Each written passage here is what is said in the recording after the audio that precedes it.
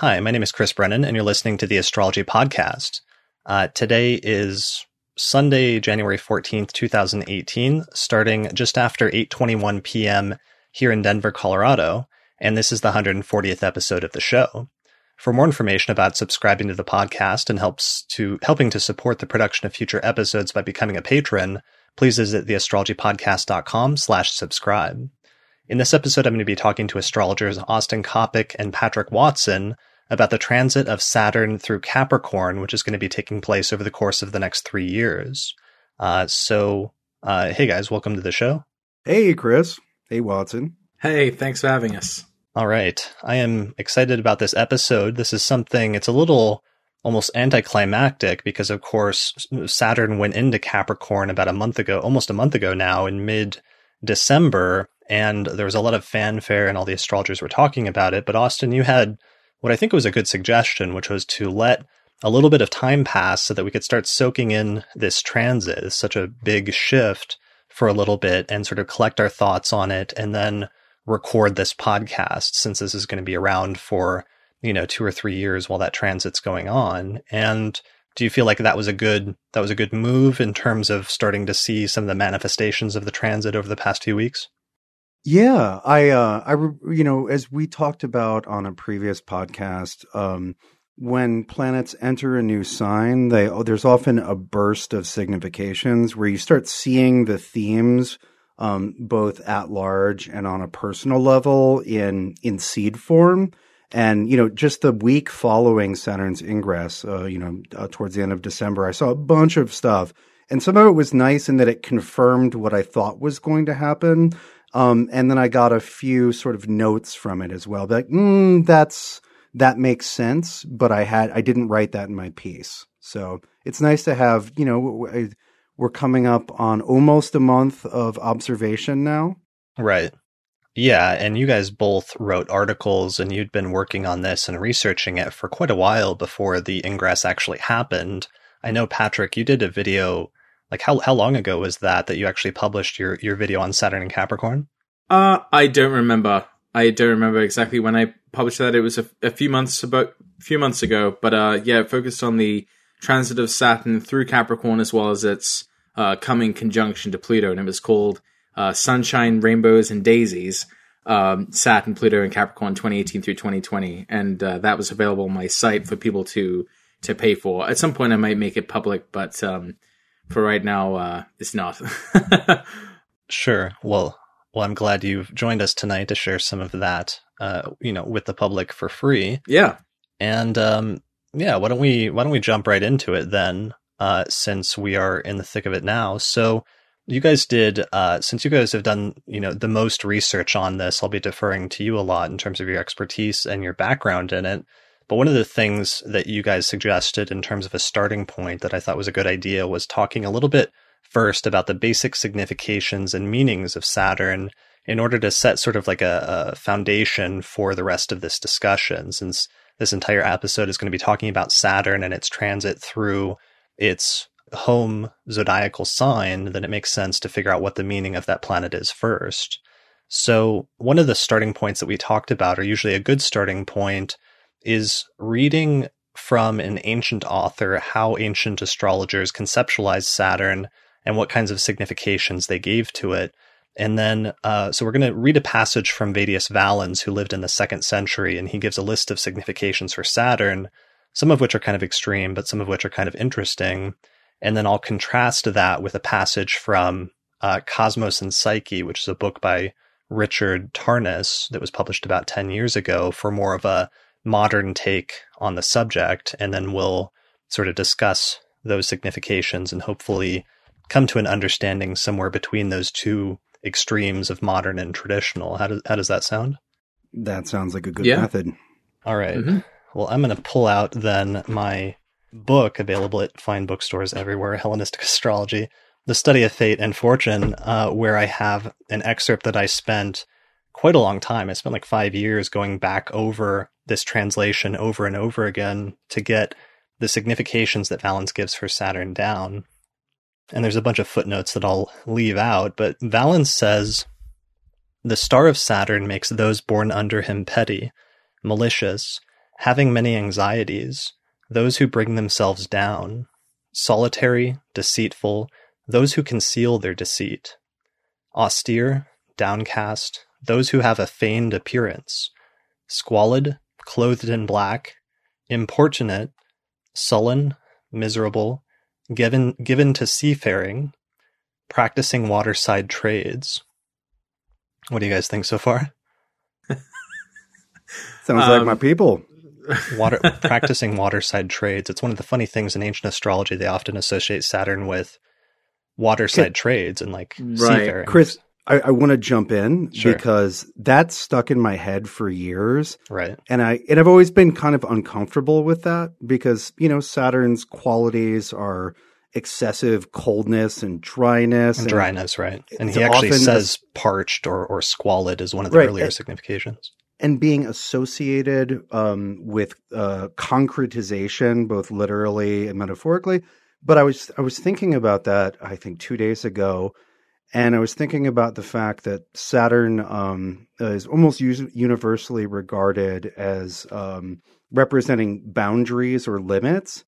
And it occurred to me that being seaside or by a river, like that's the boundary between water and land, which is it's such an obvious boundary.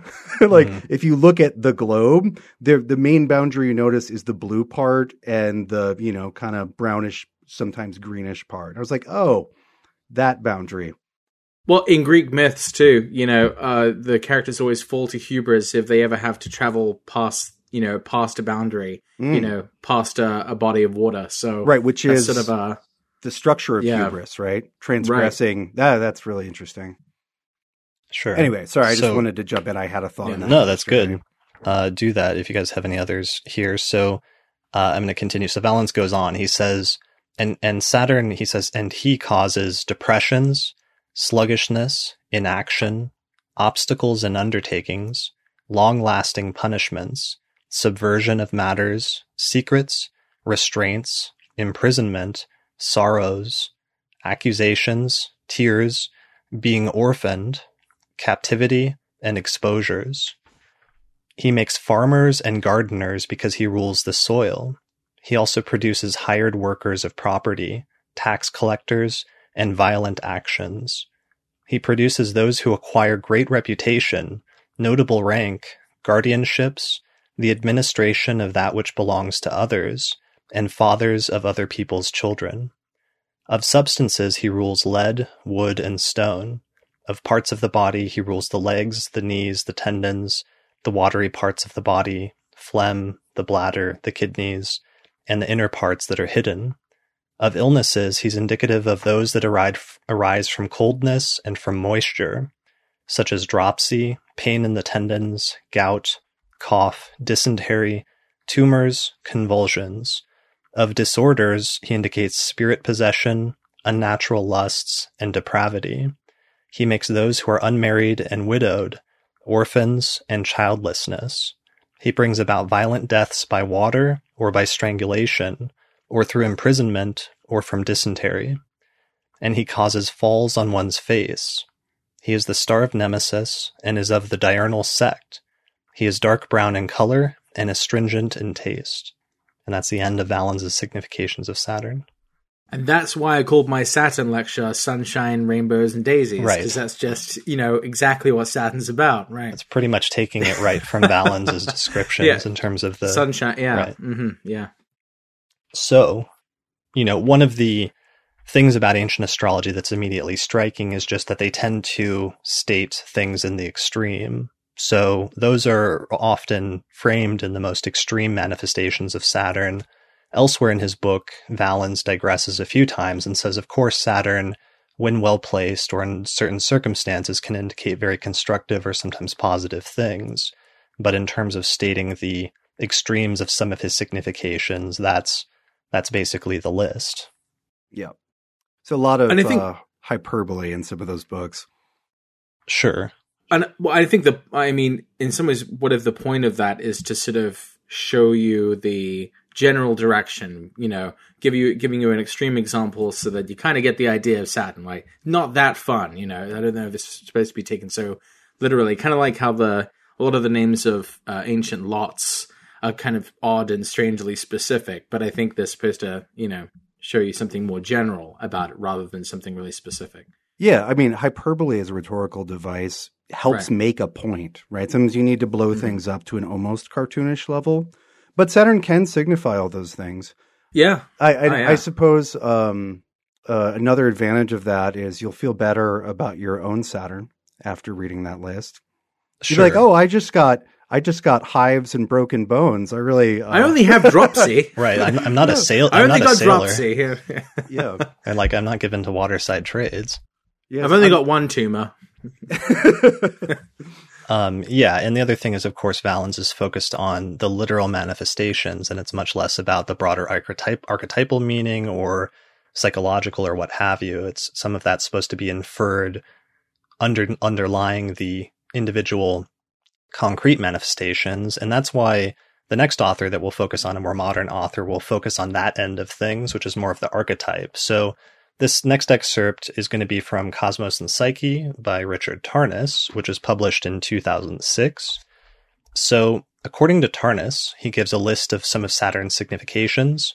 He says, Saturn is the principle of limit, structure, contraction, constraint, necessity, hard materiality, concrete manifestation, time, the past, tradition, age, maturity, mortality, the endings of things, gravity and gravitas, weightiness, that which burdens, binds, challenges, fortifies, deepens, the tendency to confine and constrict, to separate, to divide and define, to cut and shorten, to negate and oppose, to strengthen and forge through tension and resistance, to rigidify, to repress, to maintain a conservative and strict authority, to experience difficulty, decline, deprivation, defect and deficit, defeat, failure, loss, alienation, the labor of existence, suffering, old age, death, the weight of the past, the workings of fate, character, karma, the consequences of past action, error and guilt, punishment, retribution, imprisonment, the sense of no exit, pessimism, inferiority, inhibition, isolation, oppression and depression, the impulse and capacity for discipline and duty, order, solitude, concentration, conciseness, thoroughness and precision, discrimination and objectivity, restraint and patience, endurance, responsibility, seriousness, authority, wisdom, the harvest of time, effort and experience, the concern with consensus reality, factual correctness, conventional forms and structures, foundations, boundaries, solidity and stability, security and control, rational organization, efficiency, law, right and wrong, judgment, the superego, the dark, cold, heavy, dense, dry, old, slow, distant, the Senex, Kronos, the stern father of the gods. And that's it. So right away. Hell, the run-on. Yeah, it's quite a sentence. But you can see he's trying to get to the deeper archetypal meanings from which you might be able to draw, specific concrete manifestations, but some of those are sort of broader concepts that may be tied together or could be applied to multiple sort of underlying concrete manifestations. Using that list. Yeah, it was a good list. I mean, the thing about Tarnas I like is that he does, even though it's modern astrology, quote unquote, he actually does try to, and because of his familiarity with history, his first, really popular book, The Passion of the Western Mind, was like a long book on the history of Western thought. He does draw on some of the older sort of traditions and ideas and incorporating that into the sort of modern understanding that he has of the planets. Yeah, the only way I could top that list is just to say to Saturnize, or to Saturn is to do, you know, like the archetype kind of is. I mean, it's almost just like a list of synonyms, or it's crazy that much is packed into the idea of Saturn, and that we can just express it as, you know, Saturn. But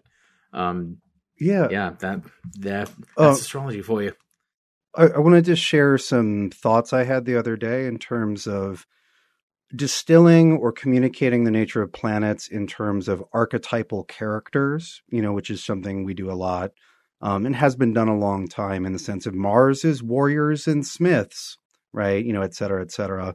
They weren't referred to as archetypes in 1,000 years, you know, 1,000 years ago, but you look at older texts and they'll be like, oh yes, these are the children of the planets, right? And I always like the children of the planets images and ideas, because it gives you a sense of who are the people of Saturn, right? So in a lot of children of Saturn images, you get some of the people who are, you know, dirty and disheveled and broken down by work, as Valen says, because they're doing mining or they're doing agricultural work. They're getting their hands dirty. They're working very hard and very physically. You also have administrators, which are mentioned in both of those lists. And, you know, people, I believe, Tarnas mentioned the Senex, which is the wise old man archetype, or the elder as an archetype. And I was thinking the other day, though, in terms of the building or constructive side of Saturn, I really like the idea or the figure of the architect. Because to be an architect is and to oversee the design and building of something huge and physical means cutting the stones and managing the labor and dealing with the inevitable setbacks. If you've ever watched a building project, they're always, always, always behind schedule and over budget. And so I was thinking about, you know, Saturn as both architect and demolition crew to structure. And I was also thinking about the death side of Saturn, and the relationship with the past and the dead. So in my mind, I've been playing recently with this sort of simple pairing of the architect and the necromancer. You know, there's the sort of scary Skeletor version of Saturn, you know, which is dealing with death and, you know, and those things, you know, all of the fears which Saturn signifies, which are communicated by the simple visage of the skull, right? And then I don't know, I've been kind of thinking about that as night side Saturn, and then you have sort of the day side of Saturn being the architect and demolition crew, which is dealing with, dealing with more concrete, visible things like boundaries and the foundations and building blocks and all that. Anyway, I just wanted to share that. Saturn is definitely a builder. Yeah, Saturn is definitely a builder. I'm kind of noticing that. Yeah, and I believe you're going to tell us about what he likes to build in Capricorn. Oh, he likes to build prisons in Capricorn. That's what he likes to build. That's like my big insight about Saturn lately, is that Saturn likes to build structures which are relevant to the sign that he's in. So in Sagittarius, Saturn builds bridges. And in Capricorn, he builds prisons. And obviously a prison, you know, is somewhere you can't get out of. It is literally a boundary around you where you are supposed to sit and be punished and think about your crimes. And, you know, in isolation, it's the prison is a perfect metaphor, in a sense, for Saturn and Capricorn. But, you know, it depends on what you want to choose to do with your time, which is the only thing you have in a prison, and that's coincidentally what Saturn kind of represents. So it's not always going to be, I guess you could just waste the time, but you could also build something yourself while you're in seclusion. You could be in prison, or you could be in in meditation or isolation. Building on yourself. So, But I didn't know if you wanted to get into like some of those like concrete examples about Saturn. Yeah, we'll get to some of that, especially once we get talking about the sign. That'll be a teaser for a more discussion. There you go. Half an hour maybe. Sure. So because I want to get into that with you, and I'm going to restrain myself right now. All right, cool. So with the power of Saturn. some of the broader things that that we're talking about here are themes like, if we could try to boil some of that down as you were just doing, Austin, like themes like boundaries and constraints, which can sometimes be positive, like, setting, goals or setting a deadline or something like that in order to get something done. They can also be experienced as subjectively negative, like you were saying, imprisonment, which is a type of boundary or constraint that you're not happy about, but you don't have a choice. Literally what Valen said. Valen says imprisonment. That's right in the text. Right. But because we're early in the year, something like a New Year's resolution, I'm going to stop doing X, Y, or Z. Right. That's a self-imposed limitation that's not fun, but certainly we need to be able to impose limitations. Or I was thinking about this the other day, and you can probably relate to this, Watson, as you have children. In order for your children to not die, you have to say no. You can't play in the street, right? And that, like, imposing a limitation or discipline, even though it may not be the fuzziest of experiences for parent or child, like, we'd all be dead. At least I would be. I wouldn't have made it past age 4 if somebody hadn't, if my parents hadn't kept me from wandering around in the woods. And that's kind of interesting, because part of the reason that a person is put in that position, or part of the reason that you end up doing that and having to be the one to impose those limitations, is by virtue of being older and time and experience and being around longer than the person, oftentimes, not just in a parent whatever relationship, but also in, like, let's say a teacher-student relationship, in a mentor, a boss-employee, a mentor-mentee. Oftentimes this idea of time conferring not just experience, but also authority, or authority as a result of experience. Yeah, and Saturn thus brings us into the types of relations between people that we see in hierarchies, which can be very unpleasant, especially when they're abused. And yet we can't just toss the idea of hierarchy out the door, because, your judgment is probably better than your baby's, right? Right. Watson, I hope, right? You're like, you know what? I'm gonna make a call for all of us here. The blender is not a toy. Right. Right. And it's okay that, you get to be the decider. Right. Like, that makes sense. Yeah. I mean, the baby doesn't think so, though. Right. Which is part of the interesting, like, by virtue of the difference between time, which is something I've been thinking about a lot lately, in terms of the perspective that it gives you on life, and the way that maybe you acted earlier in your life versus things you would do now by virtue of having been around longer, or sometimes even just the way that time speeds up as you get older, because you've had more trips around the sun, so to speak. When you're young, you've only had 2 or 3 years or so in the context of your entire life. Like, even very small short-term events seem like really a huge deal. Whereas as you get older and you've had, you've lived thousands of days, or, hundreds or thousands of days, time speeds up, because those individual days end up taking on almost less significance within the broader span of everything else. And there's this broader theme about Saturn being the furthest visible planet, and therefore taking the longest to make a revolution around the sun or around the solar system, that became central to astrology for that reason, just because of that idea of not just it being at the outer edge of the solar system as far as we could see with the naked eye, but also because of it taking the longest to take a trip around the sun or around the earth.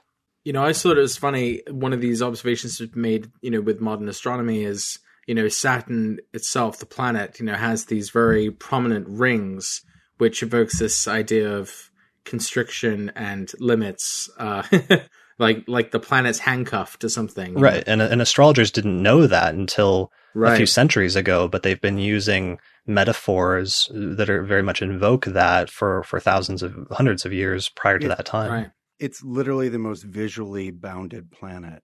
And so I wanted to just jump in with a few things. One, Chris, you were saying, you were pointing out that Saturn is the slowest, furthest out planet that we can see with the naked eye. Mm-hmm. And, one of the ways that I like to say that and think about it is Saturn signifies the limit of the visible, right? There may well be all sorts of weird stuff that happens after death, but you can't see it from here, right? It's the limit of from what you can see from here on Earth. It may not be the ultimate limit, but it's definitely the limit of the boundary of what can be seen. And then about just Saturn being the slowest, I discovered recently that in Jyotish or Vedic astrology, Sani or Shani, who's the god of Saturn, is considered to be lame in one leg. And, that's why his planet is so slow to go around. And I thought that was really interesting because it lines up perfectly with the way Saturn is often depicted in alchemical and a variety of other medieval and Renaissance woodcuts. You'll often see Saturn lame in one leg with a crutch. And I was like, oh, that's really funny as a literal testament to his slowness. Also, Saturn rules people who've had misfortune happen to them. We're talking about Saturn's children. Those who got wounded and can't walk right are absolutely Saturn's children.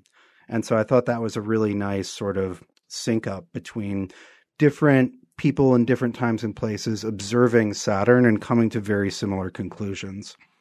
Sure. And one of the things we should say here, especially after reading the long list of significations from Tarnas and the long list of significations from Valens, is the issue is that there is an overarching principle underlying all of this, which like Patrick, you're referring to it as just, Saturn being Saturn. But the issue is that with an archetype is transcendent, and therefore you cannot articulate it. You can articulate a bunch of the manifestations, which are individual sort of aspects of that can be derived from the archetype. The archetype itself, because it can manifest in so many hundreds of different ways, there's no single word that you can use which will summarize all of it. And so people need to understand that's why astrologers give these long lists of significations, because what they're doing is trying to articulate something that cannot be articulated. And by almost focusing on or sort of meditating on those significations, you're supposed to attempt to come close to understanding the archetype that is unifying all of them, even if you can never perfectly grasp it with a single word. Yeah, totally. And I would just add two things to that. I think that instead, you can't enclose an archetype in words, but you can certainly evoke an awareness of it with words. Mm-hmm. And I also, that difficulty in directly describing the essence of a planet's nature is also one of the reasons that a lot of astrologers end up using stories, whether from myth or other places, to try to communicate these rather densely bundled truths. Rather than, I prefer stories to lists personally, but they're both ways of getting your head there. Sure. And that's what we're going to be doing for the remainder of this episode, essentially, is we're going to be talking about different aspects of Saturn and Capricorn and different ways that has been experienced in the past by different people in different contexts, in natal astrology or through Saturn returns or through mundane astrology. And in the process of doing so, we're going to be basically doing the same thing with those examples and trying to get to the bottom of what Saturn going through Capricorn is going to be all about over the next 2 to 3 years in the present time, and the types of scenarios and themes we would expect to see based on some of those past correlations. And if it goes as the Saturn and Sagittarius episode went, that we did about 3 years ago now at the beginning of Saturn and Sagittarius, then we might actually get pretty close to, articulating some of the core themes and the sort of archetype underlying that transit, which will get us, pretty damn close to making relatively decent predictions about what to expect over the next 2 to 3 years from this transit. Mm-hmm. Yeah, indeed. So I think that's a good setup. So maybe we should transition into now talking about Saturn and its zodiacal rulership in relationship to the sign Capricorn, and drawing in the other part of this, the other component of the delineation that we're going to be focusing on today, or the combination, which is Saturn moving through the sign of the zodiac that we call Capricorn. So where should we start with that? Well, I want to start by saying that we've kind of already been doing that, because one of, if we're talking about Capricorn flavored Saturn, it's just Saturn flavored Saturn. I heard you like Saturn. And when a planet's in a sign that it rules, it comes across in an archetypally unmitigated way. It looks more like the keyword book than if Saturn was in Virgo. There's going to be a very definite admixture there.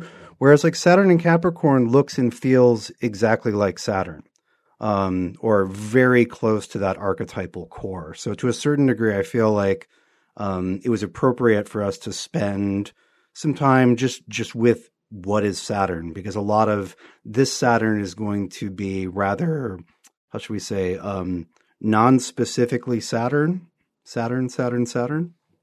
It's pure Saturn. It's fresh Saturn. It's organic Saturn.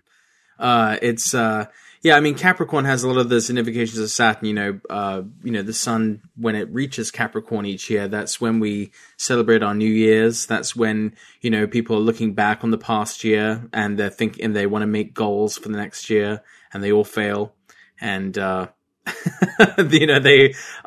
this is when people are kind of looking back on kind of the, mistakes they might have made or the things they've accomplished. It's kind of a reminder across the globe of, the fact that time just marches on, and time is passing and everyone's getting older and everyone's kind of getting a little closer to death. Or at least I have these thoughts when I see the ball drop in New York City. The sun in Capricorn just in general, is a very, almost kind of somber time, because the holiday season's over and everyone's kind of hungover from that and in debt from that. And, so it's a very Saturnian time of the year in many ways. And, that's when the sun is in, that's an example of an annual transit, of the sun going through Capricorn, and we have this very Saturnian kind of experience together. So, as far as delineation for Capricorn, Capricorn is very Saturn-like. So Saturn being in Capricorn is Saturn just kind of being more like Saturn without an additional, reference. Yeah. I think that seasonal analogy is really good. And I would also add that, every retailer or small business owner in the world knows that January is a crap month for sales because everybody spent their money. I think one of the few filters that we can really meaningfully apply to Saturn and Capricorn is that it's the earthy side of Saturn. Mm-hmm. Saturn already is predisposed towards rather concrete and heavy things. But Saturn also rules Aquarius, which is an air sign. And so Saturn and Capricorn is especially the earthy half of Saturn. Right. And one of the reasons, we're talking about architects and building and stone and demolition and the bones of the dead. Like there's a materiality and substance to Saturn and Capricorn significations, which I don't think are quite as present during Saturn in Aquarius. You see a lot of laws being drafted, important laws being drafted and passed during Saturn in Aquarius. And that's certainly an important thing that affects the material, the materiality of our lives. But a law is an abstract, airy thing. Whereas it's more abstract. Yeah. And that's Saturn too. Right? Capricorn's more real. Right. Like the law is an idea. Whereas like my home is a physical structure. And so I think we are a little bit, we do need to shade a little bit towards the material. Right. Saturn, the other thing that really kind of clues me into what Capricorn is really about is to remember that Capricorn isn't just where Saturn is at home, but which makes it this sort of naturally serious, somber place, but it's also where Mars is exalted, so this is a place where kind of action and violence is kind of well directed. Mars kind of gets like a Saturnian edge to its blade in this sign. It's where Jupiter is in its full. This is not a happy place. This is a place where justice, isn't really supported. It's not about your feelings. It's not about, Jupiter. Like Jupiter is like not at home in this sign. The moon, forget about it. Emotional needs are not really supported in the sign. This is a tough sign. You're going to get in here. You're going to, go by the rules of Saturn. Like, this is not a place for moon and Jupiter people. This is a place to go if you're a tough guy like Mars or a serious person like Saturn. It's kind of that's sort of what clues me into, this sort of general idea of Capricorn is, what planets are supported in this sign, which planets are not really welcome in this sign, If I can jump in on that. And so one way to think about it from, let's say, sort of an electional point of view, if you have like a sweet and squishy sign, let's say, so the moon and Jupiter are very happy in Cancer, right? And so if you want to do like sweet, loving, gentle, organic growth sort of stuff, that's Venus and Jupiter in Cancer would be the perfect place to do that. But life requires many other types of activities, and life requires Saturnian and martial activities, right? Where there are lots of things which require a stoic or even fierce attitude that life absolutely requires. And so that's Capricorn, right? Archetypally. And Saturn there, we could say, is a good time to do hard things. Yeah, absolutely. Definitely. So, part of the thing that we're going to be focusing on, of course, one of the things that the image I was showing just a minute ago was the traditional rulership scheme for anybody that's not familiar with it, which is the association that's been around for about 2,000 years now between each of the 7 visible planets and each of the 12 signs of the zodiac, where they assigned the sun and the moon to Cancer and Leo, and then each of the other traditional visible planets were assigned to flanking signs, the sort of moving out in zodiacal order, first to Mercury, assigned to Gemini and Virgo, then Venus, then Mars in Aries and Scorpio, then Jupiter, and finally Saturn, being the furthest and the slowest and the dimmest of the visible planets, gets assigned to Capricorn and Aquarius, the 2 signs that are opposite to the 2 luminaries, the sun and the moon in Cancer and Leo. And so light versus dark. Right. So a lot of those significations from Saturn, and even many of them from Tarnus, end up focusing on this contrast between what the sun and moon signify as the 2 lights or the 2 luminaries in Cancer and Leo, and then what Saturn indicates or signifies in contrast or in opposition to, as literally being on the opposite side of the zodiac from those 2.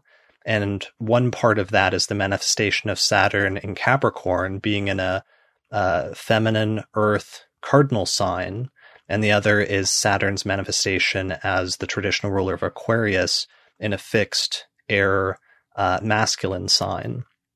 So today we're going to focus a lot on Saturn and his sort of feminine and earthy manifestation in Capricorn, but there is that other side, as you guys were talking about, or as you mentioned, Austin, which is the more sort of airy side of Saturn, which is in Aquarius. Yeah. So, and then just for another visual, can you guys see this from the circular calendar? Mm-hmm. I can see most of the top, or I can see the top half. You can see Saturn. Yeah, that's what I'm focusing on here, is just Saturn right there in the middle. This is from the circular planetary movements calendar that Paula Bellomini and I designed this year for 2018.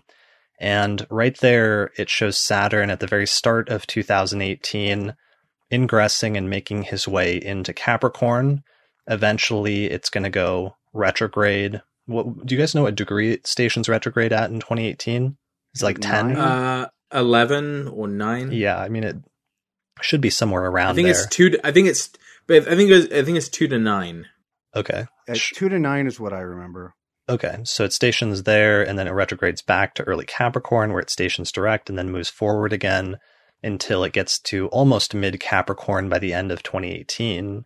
So, of course, that's only, this year of 2018, and we're talking about a period that's going to span from, Saturn going into Capricorn in December of 2017 all the way until, I think, December of 2020 is when Saturn will finally leave Capricorn for the very last time. So it's a full, essentially 3-year long transit of Saturn through that sign.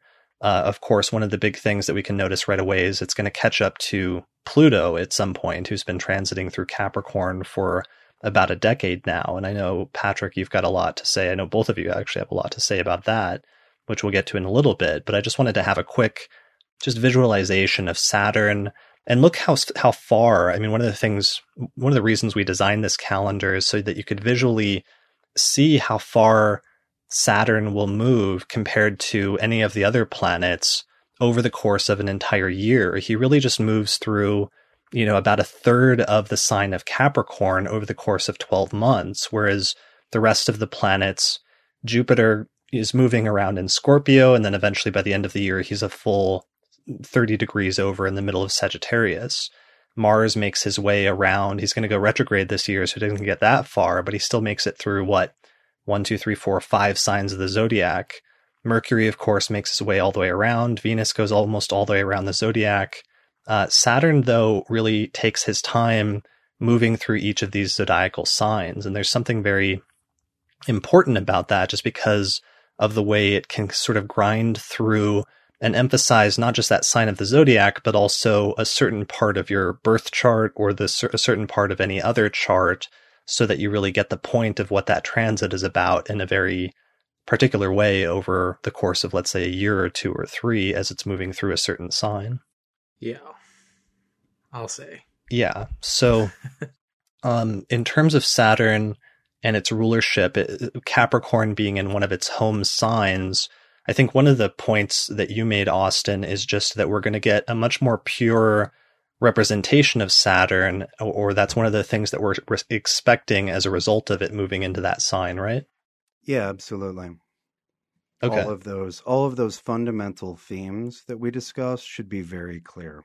Sure. And Patrick, that was one of the things you were saying as well, in contrasting it with Saturn moving through Sagittarius, where the manifestation was Saturn expressing itself often through Jupiter's significations. So things like travel, you pointed to bridges, for example, like Saturn building. Going from A to B. Yeah, an adventure, going somewhere, connecting places. Whereas Capricorn is like holding up in a place and just staying there, in Capricorn. Well, and we'll get into the freeway versus the prison. Yeah. Well, the way I was trying to balance the imprisonment theme with Saturn and Capricorn is, it's imprisonment and fortification are two sides of the same coin. If you have like a giant, super secure, stony palace, that's awesome. You're fortified. If things go bad, you're fine. However, if somebody's keeping you inside of one of those, we call it a prison, right? It depends. Right. It very much depends. Do you want to be in? Yeah. See, the fortress keeping you. That's what it really is. It's what keeps things out, right? Or as well as what keeps maybe you in, right? And again, that can be amazing or terrible depending on where you are in that same picture of the big stony building.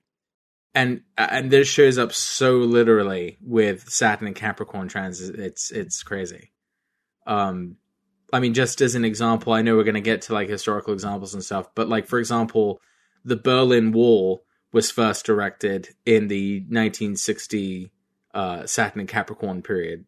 And that literally just, was sectioning off, East Berlin and West Berlin from each other. And it was a symbol of literally dividing the world in two. Yeah. It was a wall, this wall builder to just totally isolate people. And then of course, at the Saturn return, in the early 90s or 1990s when the 89 89 November 89 was when the was when the protesters, that's when people were like, smashing it down with the hammers and stuff. But it wasn't actually until the next year that the military officially did that, and they did that when it reached the degree of the construction. I think it was, construction began on the Berlin Wall on August 13th, 1961, and Saturn was at 24 degrees of Capricorn, and then the East German military officially began dismantling it on June 13th, 1990, when Saturn was back at 24 degrees of Capricorn. So that's amazing. Yeah, isn't that cool? So, I mean, literally, like you said, the demolition team came in and smashed down the wall. Right. So it can be both the construction of walls and barriers and things like that, but also the removal of those things. Although, as we'll get into, the 1980s were a special case because we also had Uranus, Neptune there in Capricorn at the same time. And that's going to, in just a second, provide a nice transition into our next topic, which is the major planet that Saturn's going to meet up in Capricorn this time around, which is that conjunction with Pluto. So that is a good segue to, I wanted to, for people watching the video version of this that I'm going to post on YouTube, I wanted to share the screen. One of the things that's funny about tonight, we sort of had been planning to do this for a month or two, but we sort of threw it together over the past few days and finally decided, let's do it. And of course, tonight we've got a nice little, a gigantic Capricorn stellium of like 6 planets going through Capricorn for our electional chart for recording this episode tonight. So we've got Saturn, Virgo rising. I believe we started with Virgo rising, early Virgo rising, Saturn in Capricorn at 3 degrees, the moon at 4 degrees of Capricorn, separating from Saturn and applying to a conjunction with Mercury at 5 degrees of Capricorn. We've got Pluto at 19 Capricorn, the sun at 24, and finally Venus at 26 degrees of Capricorn. So 6 planets, that's like quite a stellium. Like usually, 4 planets for me is a stellium. I'm one of those. Apparently there's a debate about this, and some people say 3 planets is a stellium. I'm a 4-planet stellium person myself, but I don't know about you guys. Are you guys 3-planet? I agree. I think at least 4. I mean, I don't know. You don't care? I don't care. I mean, if it's 3, it's 3. If it's 4, it's 4. 3 is significant, Yeah. 4 is more significant in that direction. I guess I'm not that concerned about that word. Sure, stellium. Well, it's one of those words that people get fixated on very early in their studies, especially if you have a stellium, but that becomes slightly less important, just like yod or something like that. Like I have somebody says they have a yod in their chart, and attaching that word doesn't change my interpretation of that, configuration. I mean, if you have, a bunch of planets in a sign, then you just gotta, interpret those planets being in the sign, regardless of whether you call it a stellium or a superstellium or a mega, there's no, difference really. All right. But if I was gonna use the word, I guess I'd say, well, maybe at least 4, but yeah, it doesn't matter. Sure. All right. Well, this is definitely, let's say, a stellium. I think there's nobody that's going to argue that point. Actually, it's a superstellium. Yeah. So this is our starting point then for recording this discussion, and so Saturn in the last transit, I'm still like laying down some foundational stuff in terms of outlining the parameters of Saturn in Capricorn. And one of the things that was weird about, last time, of course, is we had this gray area where Saturn, I think, first ingressed into Sagittarius in like late 2014, but then it retrograded back into Scorpio before finally eventually going back into Sagittarius for the final time. We don't have that in this instance. In this instance, it just went straight into Capricorn in December of 2017 and will now stay there for the next 2 to 3 years, basically, right? At least in terms of the first part of that. No take backsies. And already, I mean, I've started to see, because in my approach using whole sign houses, as soon as a planet ingresses into a new sign, it moves into a new house, and you can immediately start seeing some of the circumstances and the situations that are going to be associated with that transit over the next 2 to 3 years as soon as it ingresses in. And I'm already seeing that in a lot of people's lives around me. Have you guys seen similar things? Oh, just dramatic. Absolutely. I mean, yeah, just appalling. Okay. This is the one time, I got exactly what I expected might happen, and I'm not any happier for it. Sure, sure. Yeah, and we'll get into some of those examples later. But so anyways, just animating the chart, Saturn's going to be moving through Capricorn, and of course it stations retrograde and direct and goes back and forth a few different times over the course of the next few years. But in terms of the ending phases of the transit, eventually it does go into Aquarius and sort of like dips its toe into Aquarius at some point very late in the game, I believe, right? Do you guys know when the first ingress takes place? Yeah, I mean, it's back and forth in 2020. Yeah, it's sort of mid. I just know that the middle of 2020, there's a little bit of Saturn Aquarius. Okay, here it is. It looks like March of 2020, Saturn first ingresses into Aquarius. But what happens is that it's not finished with its transit of Saturn in Capricorn. And eventually it stations retrograde and moves back into Capricorn later that year. It looks like by like June or July, it retrogrades back into Capricorn. Then it stations direct by the late summer, early fall in the Northern Hemisphere. And then eventually it ingresses into Aquarius and leaves Capricorn for the final time in December of 2020. It looks like right around December 16th, right? Yeah. Yeah. Okay. So December 16th of 2020, December 16th, December 17th is going to be the end of Saturn transiting through Capricorn. So that sets the final limit of our discussion in terms of the time frame we're talking about, which is mid-December of 2017 through mid-December of 2020.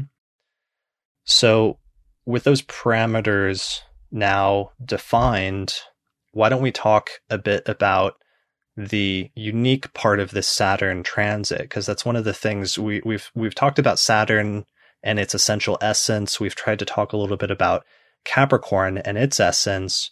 One of the complications, though, that we talked about, that we've mentioned already, in terms of trying to discuss what this is going to mean, is that Saturn very rarely is just transiting through that sign on its own, but instead, in different eras, it will meet up with other outer planets, and sometimes that can color and really influence the expression of Saturn in Capricorn. This time around, the big difference, and one of the major things that's going to make a difference that a lot of astrologers are talking about and focused on, is that Saturn is going to conjoin Pluto exactly at different points, a few different times, eventually once it gets into the middle and late degrees of Capricorn, right? So I believe there's just one exact conjunction. Oh, there's just one. It just passes by once, and then yes, once. Wow. I believe it's on February 22nd, 2020. I believe it's like that is correct. 22222. Okay, so that is towards the very end then of the transit. So I think it's February, the second month, 22nd day of the second month on 2020 at 22 Capricorn. It sounds like a conspiracy. Right? Yeah. 222. Yeah. So, that number kind of jumps out, but yeah, I don't know how much to make of that. But yeah, so even though it's only going to make one perfect conjunction, it will be sharing the sign with Pluto the entire time.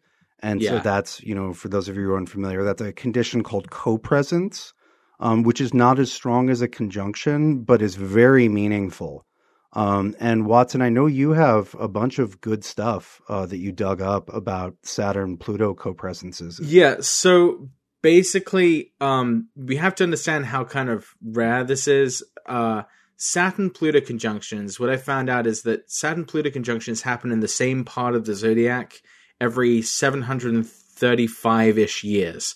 So the last time that Saturn was conjunct Pluto close to this degree was in the year 1284, 700 years ago. Wait, do I have that right? Yeah, 1284. There was another time that Saturn was conjunct Pluto in Capricorn, and that was in 1518, but that was at 4 degrees of Capricorn. So yeah, in the year 1284, that was the last time Jupiter and Saturn were in that sign together. Yeah, close to those degrees. It precesses a few degrees back, but that's like basically the Saturn-Pluto recurrence. is 735 to 736 year recurrence. And so I don't know what exactly to expect. I mean, I haven't really done much work with this aside from just kind of finding this out and seeing what historical parallels there might possibly be. I don't know. It's not going to be something that connects immediately, obviously, because, I mean, everyone from that time is, totally dead. But there are a couple of strange things which I found. Like, for example, in 1284, that was basically when Wales, the country of Wales, was totally dominated by the United Kingdom and has kind of been under their possession ever since. And it was a very brutal and bloody battle that basically led to Wales becoming part of the, under the dominion of the English king and ultimately part of the UK.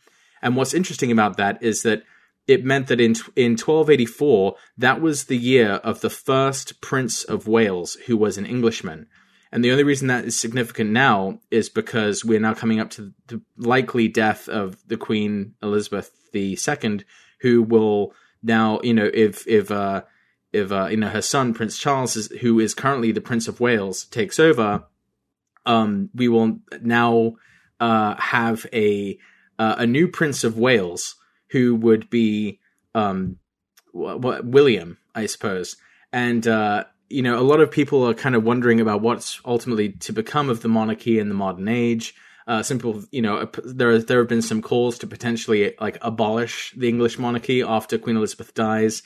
So it'd be very weird and interesting if there were something that comes about as a result of Queen Elizabeth's death that might change the relationship between Wales and England, as it did at the previous Saturn-Pluto conjunction all the way back in 1284, where we had the first Prince of Wales, who was an Englishman. And she's actually Capricorn rising, isn't she? Yeah. Also, she I think she kind of has. I think she has her. She has a significant Uranus, Taurus placement as well. So, like when Uranus enters Taurus, that's like right on Prince Charles's midheaven. So that would sort of like something significant is happening. That's the only thing I can think of that would potentially bring this about is the death of Queen Elizabeth, and then some sort of reorganization with the relationship between Wales and the UK. Sure. But in terms of in terms of the broader, since we kind of broke down Saturn a little bit and we broke down Capricorn, maybe we should do a little bit of that with Pluto in terms of, Austin, what are some of the core primary significations that you associate with Pluto that might be relevant in terms of understanding what it's going to do or what it means, what its significations are when Saturn catches up to it? Yeah, well, so I tend to think of Pluto because it's such a different creature than all of the rest of the planets. It's in an entirely different layer of the solar system. Its composition is very different. Its orbit is very elliptical, and it's inclined. I tend to kind of put Pluto in its own category. And I tend to see Pluto more as a really intense modifier to other planets. Right, like an intensification of the significations of the planets it touches. Yeah, and sometimes that's a total disruption of them. Sometimes it gives them weird superpowers. If I were going to associate what Pluto seems to do with any of the traditional points, I would say Pluto is more like the nodes. It's more like the eclipse points. In the sense that it strongly modifies that which it touches. It's sort of, you think of it like all the planets are colors that you're painting with, and then Pluto is like, hey, what would happen if I blowtorched this canvas? It's like this fully other element. The themes, right. Well, that's actually let's actually sit on that for a minute, because that's a good point in comparison, because when you think about Pluto doing that with other inner planets, like it actually becomes really clear, what it's doing in that intensifying factor. Like, for example, let's say a Pluto-Venus conjunction, taking the principle of Venus, many of the significations underlying Venus is like love and relationships. And then when you add like a conjunction with Pluto, or let's say a hard aspect with Pluto, there is this extreme intensification of like the relationship or the relating impulse, which can sometimes go extremely well in deepening that far deeper than it ever could be, and other times can go very not well in turning into almost like an obsession or sort of an obsession type relationship scenario that can be unhealthy in some sense, right? Without being too literal, I think Pluto makes planets radioactive.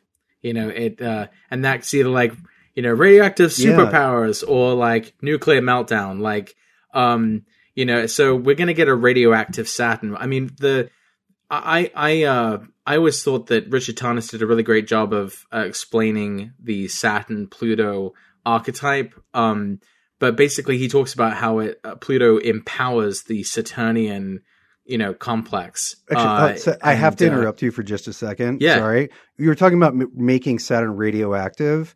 The type of superpower is totally the traumatic 50s comic book, where if there's a superpower, it's because they were exposed to cosmic rays and went through a torturous transformation into blah, blah, blah woman or blah, blah, Spider-Man. Blah. When it empowers, it doesn't empower gently. Who is the comic book Watchmen? Dr. Manhattan. Dr. Manhattan, yeah. Yeah, that's a good example. So what I find is that Saturn, when Saturn is hit by Pluto, we kind of get like, I mean, Saturn's already kind of like the worst things that happen in life. So on when Saturn hits Pluto, it's like the very worst things that we see. I mean, from our own history, even just from the 20th century, World War I broke out very close to a Saturn-Pluto conjunction in Cancer. The squares coincided with the rise of fascism in Europe. The other square was from the there was a square between Saturn and Pluto right before the invasion of Poland, which started World War II, and then we had the Saturn-Pluto conjunction in 1947, which was basically at the conclusion of the Nuremberg trials, which ended essentially that was like a World War cycle. That cycle from the Saturn-Pluto cycle, which began in the early 19-teens to 1947. Then from 1947 to 1982, that's another full sort of Saturn-Pluto cycle. So, 1947 is the establishment of the State of Israel. And of course, that creates like this huge, issue with Israel and Palestine being locked in not just like any kind of division, but like an eternal like battle, seemingly an eternal kind of division. And in 1982, that's when, due to the Israel and Lebanon war, that's when Osama bin Laden gets this idea about ramming planes into towers. And then at the Saturn-Pluto opposition 2001, we get 9/11. So Saturn and Pluto is like kind of like the very worst things in life, but kind of brought to this crazy extreme. So like genocide and like, intractable conflicts, disease, terrorism, things that really cause a lot of fear in people. And so it's I don't want to fearmonger, but I also just want to honestly account for the kinds of things which seem to pop up, when Saturn and Pluto come together. You get human rights abuses, mass killings, terrorism, sure, all of those kinds of really really like almost unspeakably awful kinds of things which kind of happen to people. Sure. That keyword of extreme or extremism, I think, is a good one, because you could take that in either direction, in a very positive or often very negative way, but it's the idea of it blowing it up and taking it to the utmost extreme. Well, I will say that the positive side of that, though, is that it also takes an extreme toughness to be able to deal with and withstand these kinds of threats against humanity and survival. So, I mean, you want a Saturn-Pluto person going up against Saturn-Pluto issues. Like, you want, these 1981 to 1983 people who came about from the time when the world nearly blew up in Inferno between the US and Russia, when the world came closest to an apocalypse. The idea of not just the end, but like the apocalypse. That's another very kind of common theme across these different Saturn Pluto cycles of people feeling like they've reached the end of their respective worlds or cultures. The Welsh lost their culture. The Germans totally in defeat. The Mongols, totally taking over, China back in, the 1500s. Like these major Saturn Pluto conjunctions and oppositions, that seems to be a really kind of common thing. Another common thing is slavery. The issue of the topic of slavery comes up a lot during Saturn Pluto conjunctions. Like, for example, actually back at the 1518 Saturn and Pluto Capricorn conjunction, that was the year that King James V basically legally decreed that African slaves would be brought to the New World as slaves to work, and thus sort of unofficially inaugurating like the legacy of slavery. Like, not just so slavery in Saturn is just like a hard day at work. Saturn Pluto is like, you are fucking like, pardon me. You are totally like screwed over. You are a slave now. You're not just going to work. You are property. Like, it's, and all associated ills of that, sin, reverberate across the centuries through the Saturn Pluto cycle. If you look back at the history of the Civil War, you see that there's a Saturn Pluto conjunction in 1850, which kind of led to a lot of the events, that ultimately led to the Civil War and the rise of domestic terrorist groups. The KKK first came about under the Saturn Pluto opposition right after the Civil War. Then the KKK came back at the Saturn-Pluto conjunction in the 19-teens. And then during the Saturn-Pluto opposition in the 60s, you had the KKK come back, in opposition to the civil rights period of the era. And then you have, Saturn's back in Pluto, Saturn's about now co-present with Pluto. I think we're going to be kind of seeing this theme of like hate groups, and things like domestic terrorism. All of those issues really come to, a big head, because we're coming from we're coming to the end in some ways of a cycle that was started in the early 80s, from the last Saturn Pluto period. And that sort of encompasses these ideas of terrorism and hate groups and all this stuff. So as far as like Saturn Pluto on just a conceptual level, you can see how Pluto is taking Saturn and just making it radioactive. Like, it's not just your average bad stuff. It's like the really, really terrible stuff. Sure. And Austin, what do you think? Oh, it's not often that I get put in the position to be the positive one. Right. Please save us from Patrick's depressing, but very probably accurate, unfortunately, overview of Saturn and Pluto through history. Yeah. If you're going to track cycles, the Saturn-Pluto cycle is the most depressing to track. It's not the only thing happening at any point in time. There's a huge difference between what happened in the early 80s and the outbreak of World War I, right? I mean, you might have felt that was a bummer in the early 80s, but they're not at all on the same scale. And although the establishment of the beginning of the Israeli-Palestinian conflict is certainly not something we can look to as bad, World War II, which it followed, was considerably worse, right? So these conjunctions don't always mark peak nightmare, right? If we're looking at the one in the late 40s, that was what followed peak nightmare. What they do in addition to bringing up the topics, and they bring up the reality of those things, but they also bring up the fear of them, which may or may not be the same. There's something to be said for the traumas of the past echoing through the present.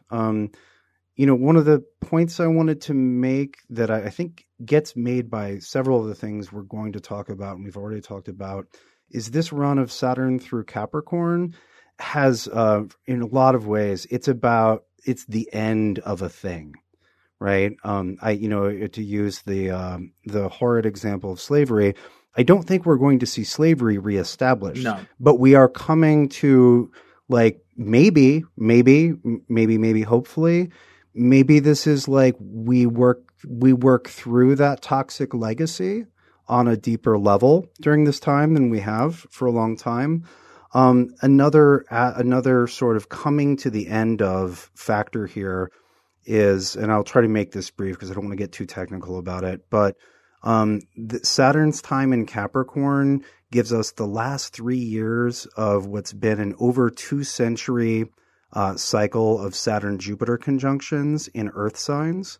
And the Saturn-Jupiter conjunctions being in signs of a particular element for 200-ish years at a time is one of the sturdiest building blocks of mundane astrology, and has been for at least 1,200-ish years, probably older, but sources that we have, about 1,200.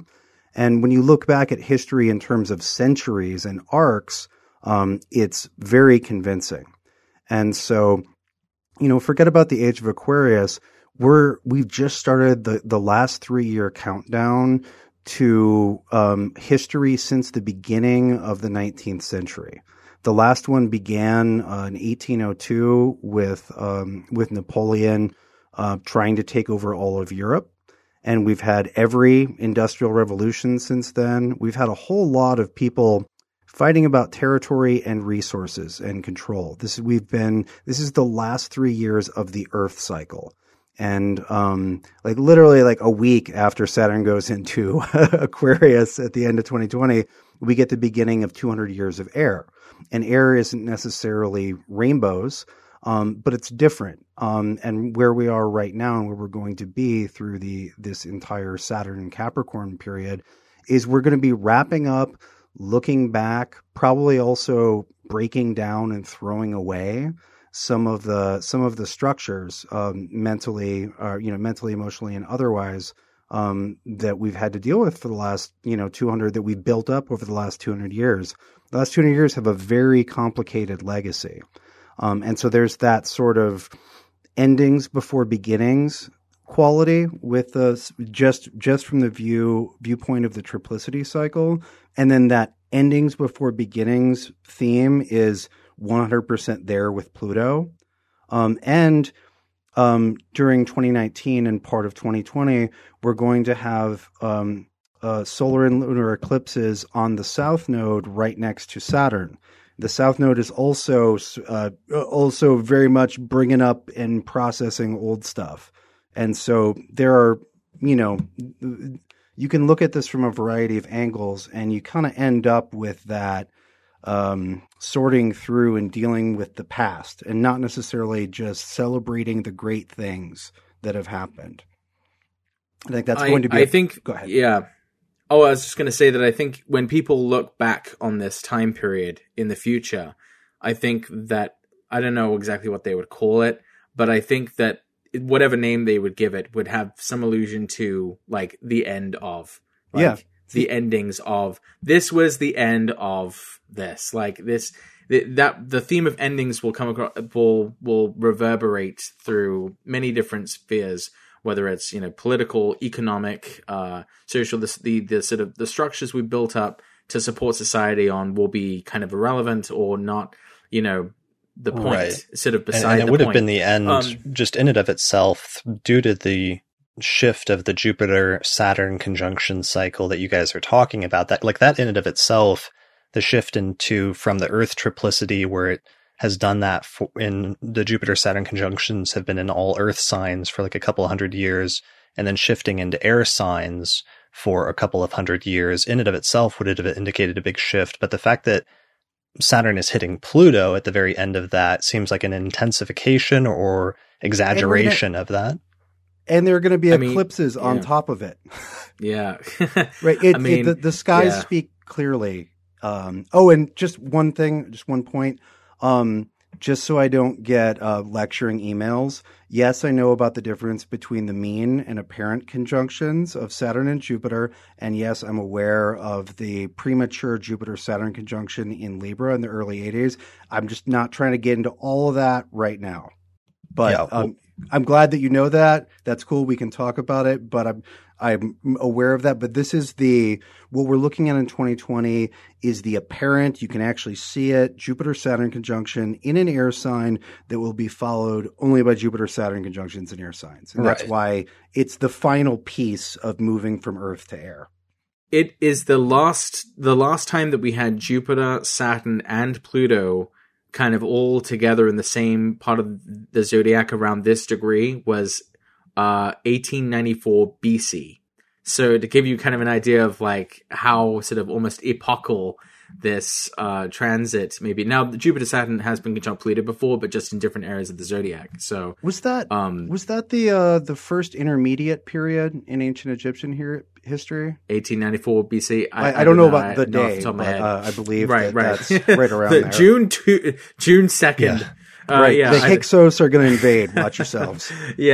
I can't speak to what exactly that will mean, but yeah, the theme we were talking earlier about how this theme of endings will be present, and one way that I've kind of already figured out that we'll be thinking of endings is just in terms of like popular entertainment. The fact that in 2019 and 2020, those are the years where we're going to be seeing the final Star Wars film, like the final Skywalker saga when Episode 9 comes out is happening at that time. It's to the end of that. That's really probably the most important franchise. World event in terms of... Right, yeah. But it goes on because, people have been watching Game of Thrones for, 7 years now. All right, I take that back. That's actually probably the most important world-defining event that will take place around this time. So the final season, so Game of Thrones is ending, Star Wars is ending, Avengers, the original, lineup of Avengers, this is going to be the last movie, where a lot of them are going to be in it, according to the contract. So the Avengers will be ending. We're kind of having to say goodbye to a lot of, our favorite, characters and franchises. It's going to be kind of as you said, Austin, earlier, like a time for new stories. And, this is like the closing of the book, the closing of those chapters. I love that point about narratives, because I think that we can make that a little bit bigger. And we need new stories. We've been doing reboots for a while, and if we're just looking at, if we're looking at our position within a 200-ish year cycle, and we've been closing it out, for a while now. And, the reboot thing has become epidemic in Hollywood, and, we need new stories. Even our stories about the future were written 50 years ago, or 30 or 40 years ago. People were like, oh, wow, dystopias, we're not even writing our own, or we're not even writing new dystopias. We're rehashing William Gibson, and we're rehashing 1984. Right. We keep looking, even when we're looking at the future, we tend to keep doing it culturally through the eyes of the past.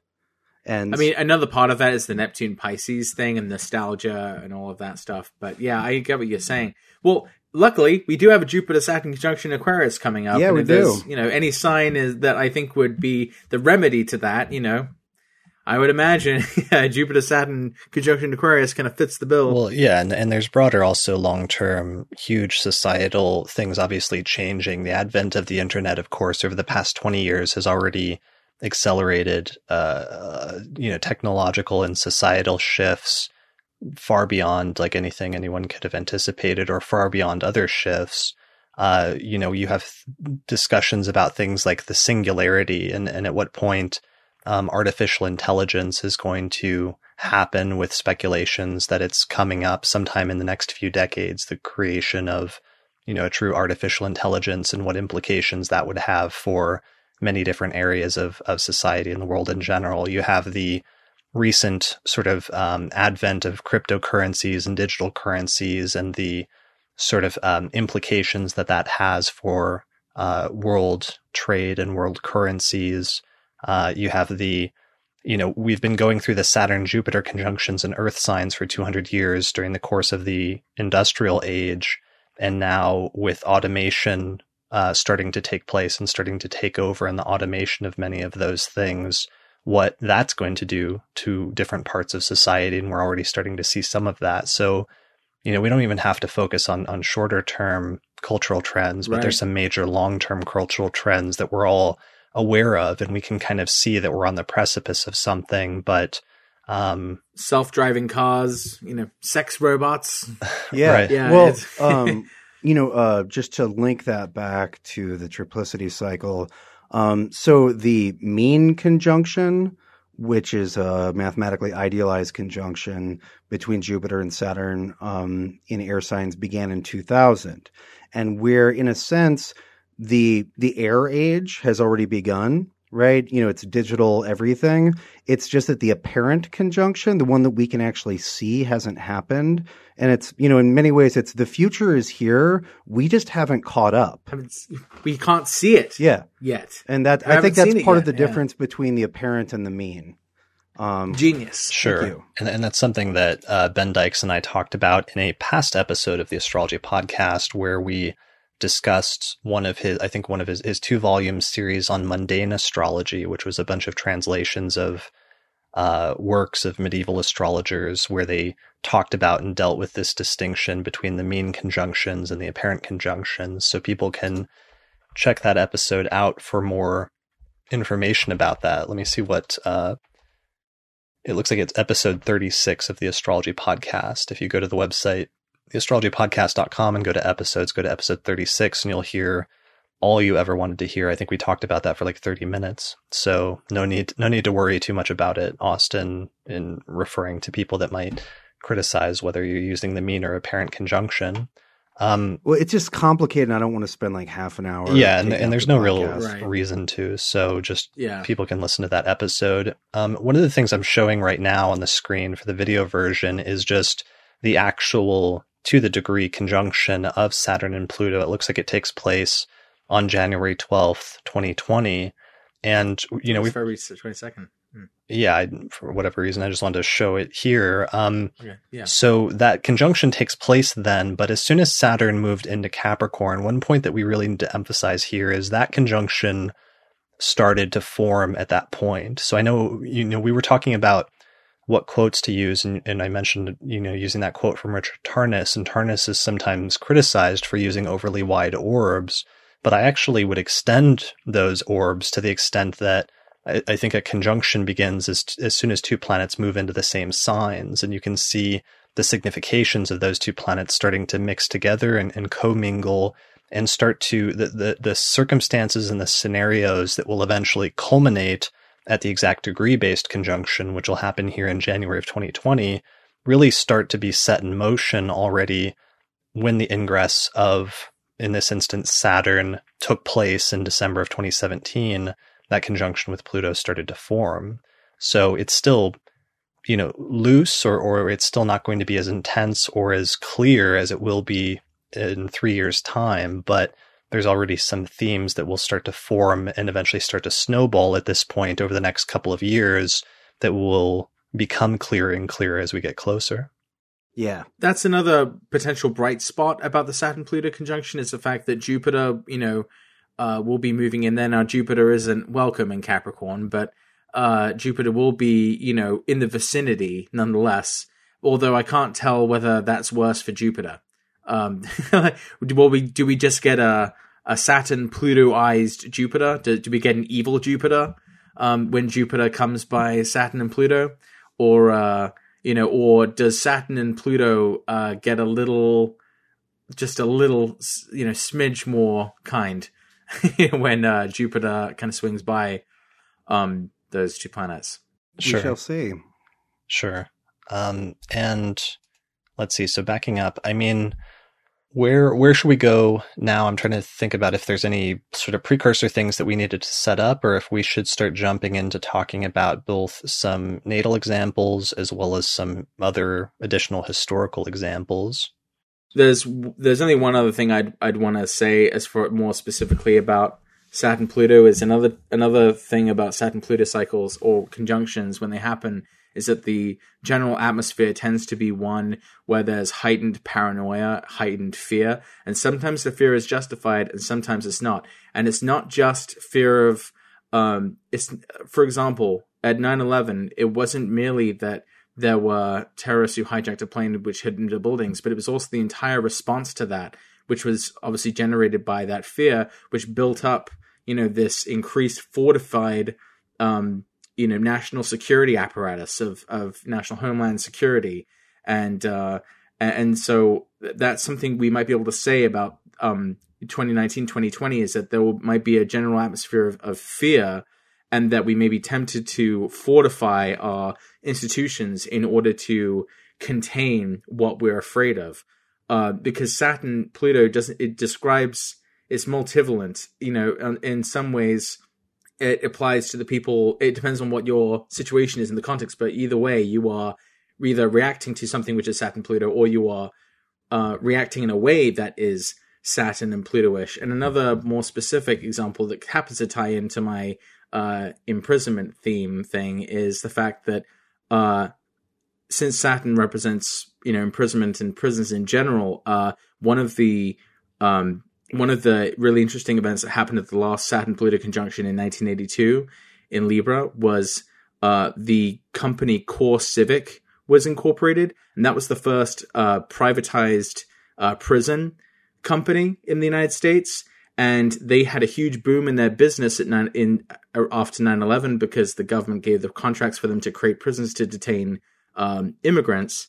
And so now that we're coming back to another Saturn-Pluto conjunction, and it's actually in the sign of Capricorn, which we already know Saturn has this history with prisons, I think we're going to see, unfortunately, a potential reaction to incidents or terrorist acts which cause this company or the notion of privatized prisons, which we know are abusive of justice in many cases and of law, that will be empowered. That will be an empowered impulse and a likely consequence of terrorist threats or otherwise. Fortification of the national security apparatus and the use of corporatized prisons, which that's just that phrase by itself evokes Saturn Pluto. Saturn as prison, Pluto as sort of empowering or powerful, a corporatized prison. Sure. I really like that, what you're saying, the idea of heightened periods of fear or heightened feelings of fear, because fear,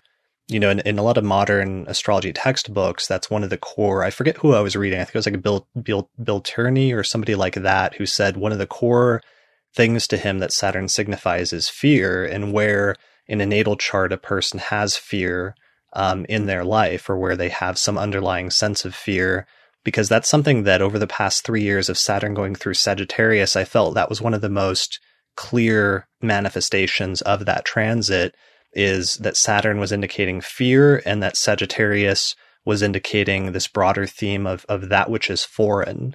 And it was like manifesting in this very literal way of like fear of foreigners in different ways over the course of that 2 to 3 year period. There is a certain person who is proposing that another wall be built to keep certain people out of this place. Sure. And that's happening as Saturn is now in Capricorn. So who knows if, that will finally come about as a result of the transit. So let me chime in here with something cheery. You're gonna balance us out again. I'm the resident bummer today. Oh my gosh! Yeah, apparently I'm the optimist. Saturn and Pluto definitely does all that stuff. It brings up that stuff. It times those sort of terrible things. But just use the Berlin Wall example. We're coming. It's there. We came back to the topic of walls and decided to tear one down.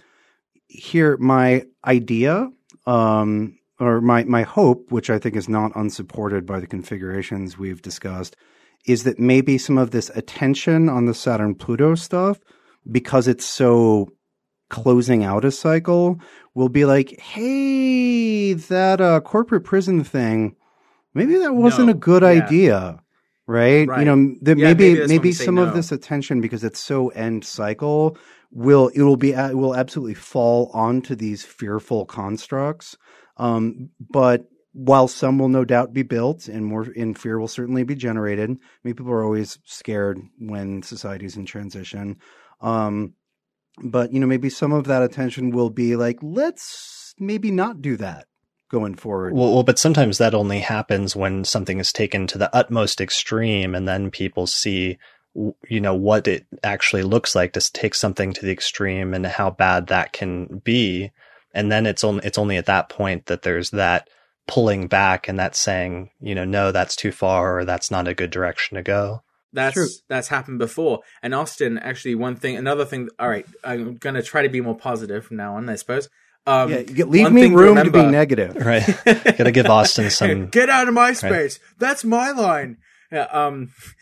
So one thing that's actually kind of interesting is we know that people who have Saturn returns, that whatever planets that were conjunct Saturn or configured with Saturn at the time they were born tend to bring those significations along with their Saturn return. So to your point, Austin, I think it's interesting that this current crop of people who are going to be having their first Saturn return have Uranus and Neptune conjunct their Saturn. And remember, that's the Saturn cycle that brought down a huge world-dividing wall. And those people are going to be having their Saturn return at a Saturn-Pluto conjunction. So it's basically like the Saturn-Uranus-Neptune people meet Saturn-Pluto. Yeah.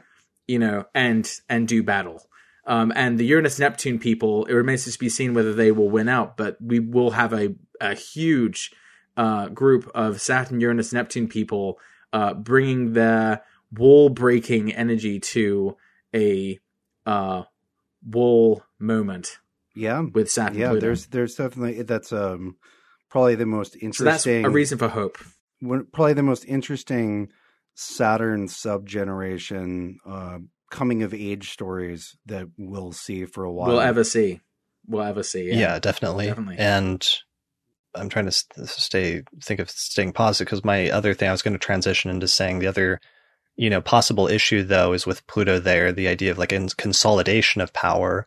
And one of the weird stories that happened, like it was within a day, I felt like, of the ingress, and correct me if I'm wrong, but the big tax bill that was passed in the United States happened, like, wasn't it within a day of Saturn's ingress into Capricorn?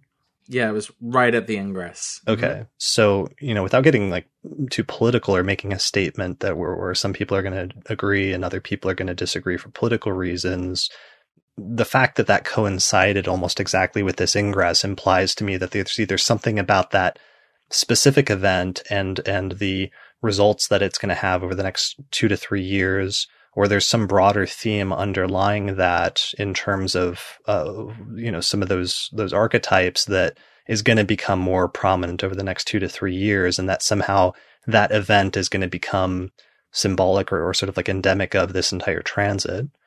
What are those themes that you guys connect with that immediately in a... Well, taxes is, traditionally a Saturnian, signification. Yeah, Saturn's so just the on tax that man. level. Sure, right. Taxation, corporations to some extent, or large, right, sort of impersonal corporations. Well, it's good. Yeah, I was just going to say, while we're discussing the larger mundane sides of these issues, with Saturn and Pluto, I think one thing that's going to be really clear is it's going to bring a lot of attention to institutions which are badly out of step with the needs of people.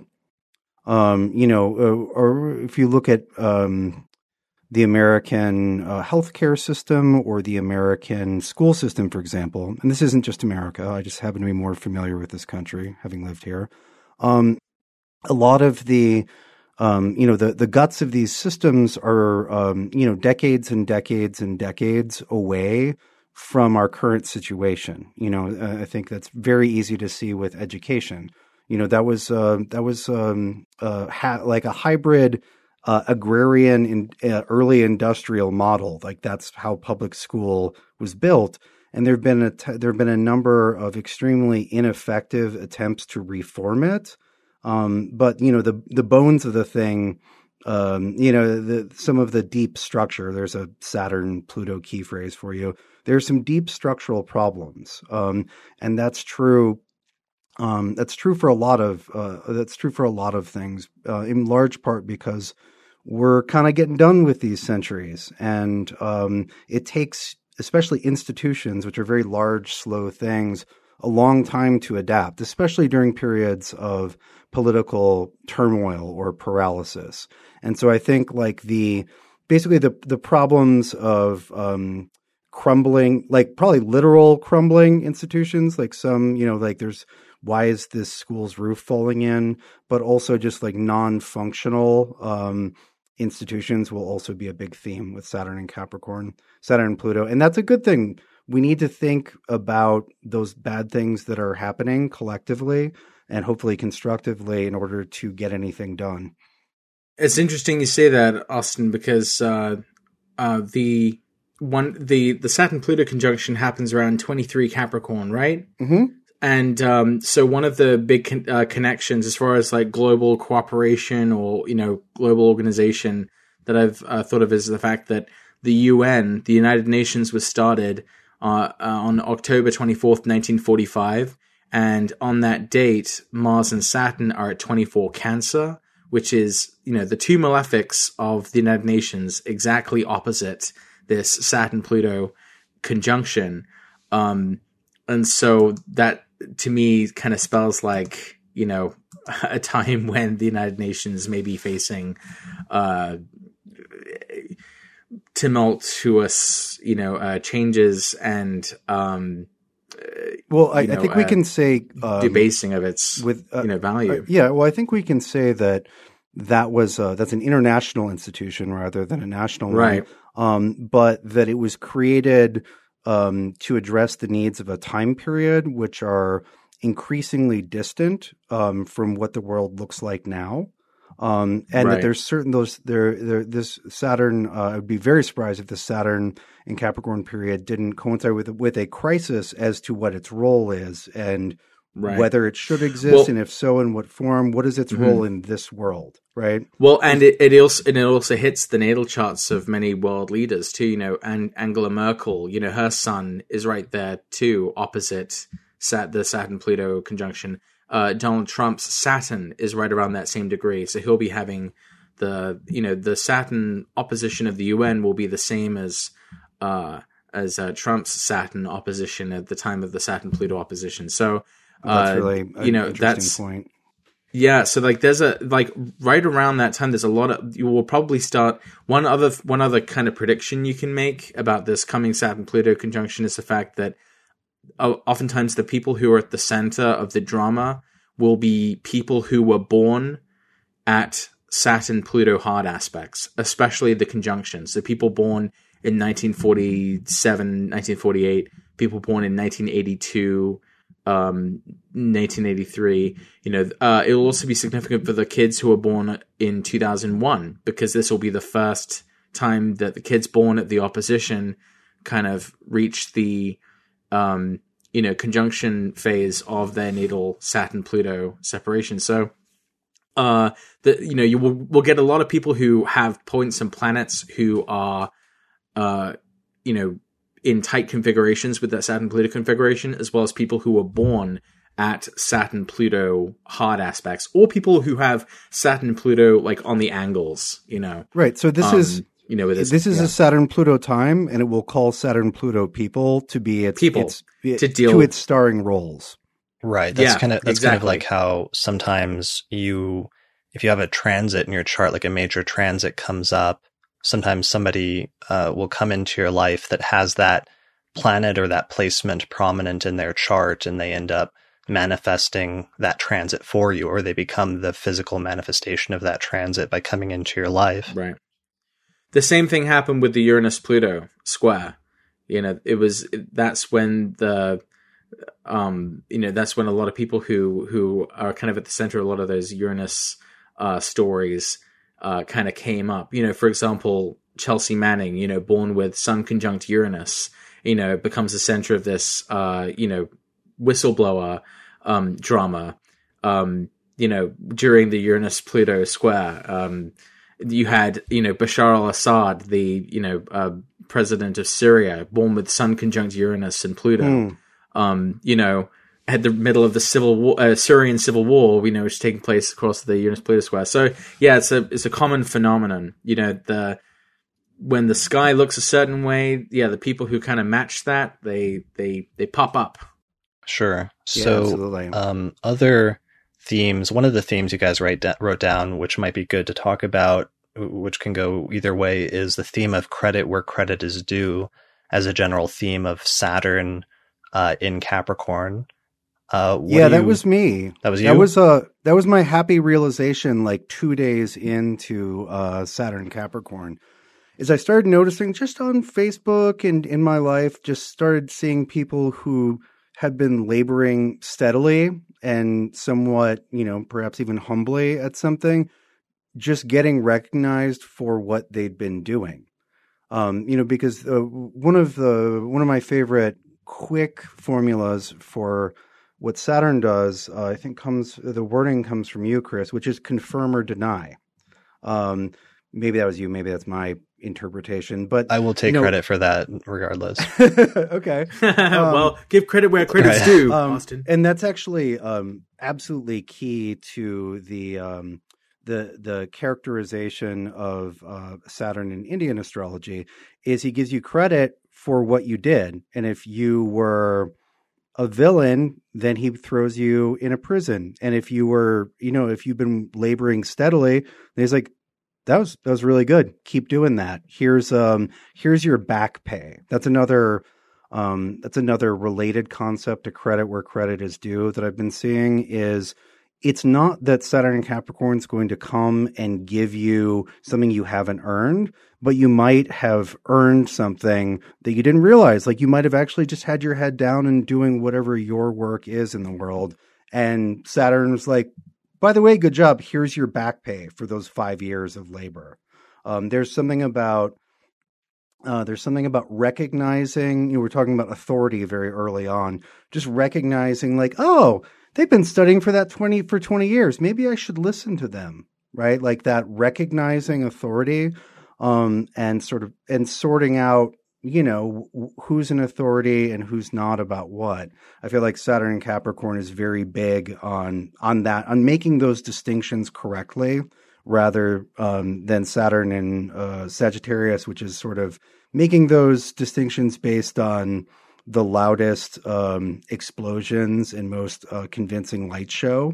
The Saturn in Capricorn is not. It doesn't wants people to not be, how should we say, distracted by spectacle, right? So anyway, credit where credit is due, and that also goes for people getting what's coming to them, which is like the mean way to say that. I was inspired by your bit on prisons. It sounds funny, Patrick. And I was I didn't have that much time to research this particular part, but I was like, I wonder if any famous criminals got brought down during Saturn and Capricorn periods. Oh yeah. And it took me 5 minutes to find, Al Capone finally goes to jail. And then he was born at a Sun Mars opposition across Cancer and Capricorn, right? I do not remember. The timing of his incarnation, and he was like public enemy number one. Also, awesome. the imprisonment of Pablo Escobar, also one of the 20th century's most famous criminals. He gets put in the La Catedral. My Spanish is terrible.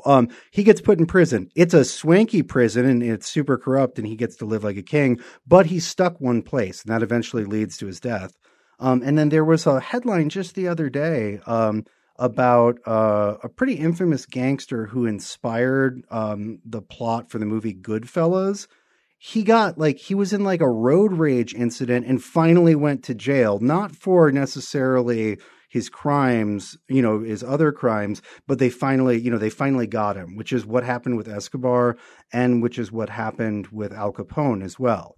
And so there is this, for those of you who are familiar with it, there's a documentary on HBO about the Slender Man murders, these Anyway, they're murders, and the perpetrators just got sentenced like a week into Saturn and Capricorn. So there's definitely this punitive element, and it's not always grotesque and unjust. Right. Yeah. Right. This idea of Saturn being associated with nemesis in Greek or with retribution is a theme that comes up in Hellenistic astrology. And that's another thing that I would kind of say, because I hope that when people are watching this, they're not necessarily trying to decipher or overlay their sort of political or personal opinions on top of, these Saturn transits. For example, I mean, sometimes the fears are legitimate that are brought up during Saturn-Pluto periods, and other times the fears are not. Sometimes that it ended up not being necessarily a thing, and I guess it really just depends on your perspective. I mean, that guy either got what was coming to him, or they had that poor innocent person got totally smashed by a Saturn transit. Sure. It's, and it does sometimes happen, but we have seen, I mean, some of the recent examples with the, this all started happening and then snowballed before Saturn went into Capricorn a few months prior to its ingress. But there have been, a number of notable Hollywood celebrities and politicians and other people that have fallen over the course of the past few months, starting in the fall to late 2017. One of them, and then are experiencing the after effects and the results of that now. One of the interesting cases, of course, is Kevin Spacey, who is somebody that actually has Saturn in Capricorn natally. So he has Saturn at 1 degree of Capricorn. So he actually just had, or is having, his exact Saturn return, his second Saturn return right now. In the aftermath of, all of these allegations coming out against him about past actions. And as a result of that, he lost, his series. What's the Netflix series? I'm spacing it out. House of Cards. House of Cards. He was the leading actor in House of Cards, which was in its 5th or 6th season. And it was getting close to the end of the season where it would culminate and reach some resolution. In the last season, I think they were in the middle of filming, and then they canceled that, and it'll presumably never be finished. At the same time, he was also, they had finished, he was about to be in a big movie that was about J. Paul Getty, the famous billionaire who was the richest man in the world in the 1950s and 60s. And Kevin Spacey was playing this guy.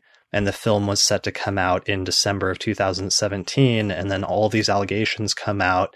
And suddenly the studio, I think it was Sony, or I forget who the film studio was, but they completely took Kevin Spacey. The film was already filmed. It was a month away from being released. And they completely took him out of the film and replaced him with another actor, with Christopher Plummer, who, interestingly, the movie was directed by Ridley Scott. And Ridley Scott evidently originally wanted Christopher Plummer to play this lead role, to play the famous billionaire who was being depicted in this movie.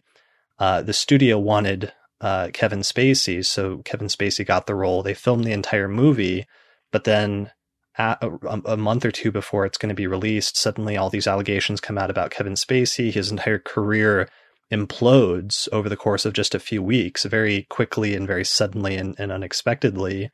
And he's removed from this movie and then replaced with Christopher Plummer. They refilm all of his scenes within the course of a few weeks, and then release the movie in December of 2017, when Saturn goes into Capricorn and Kevin Spacey has his exact Saturn return. So that's already fascinating enough that we're seeing somebody who is as towering of a figure as Kevin Spacey was in Hollywood over the past decade or two, being an Academy Award-winning actor. But that's not the most interesting part. So that's part of the most interesting part. The other most interesting part is that the guy who replaced him, the actor whose name is Christopher Plummer, also has Saturn at the exact same degree of Capricorn, at 1 degree of Capricorn. Here's his chart. But he was born in 1929, so he's actually having his third Saturn return right now.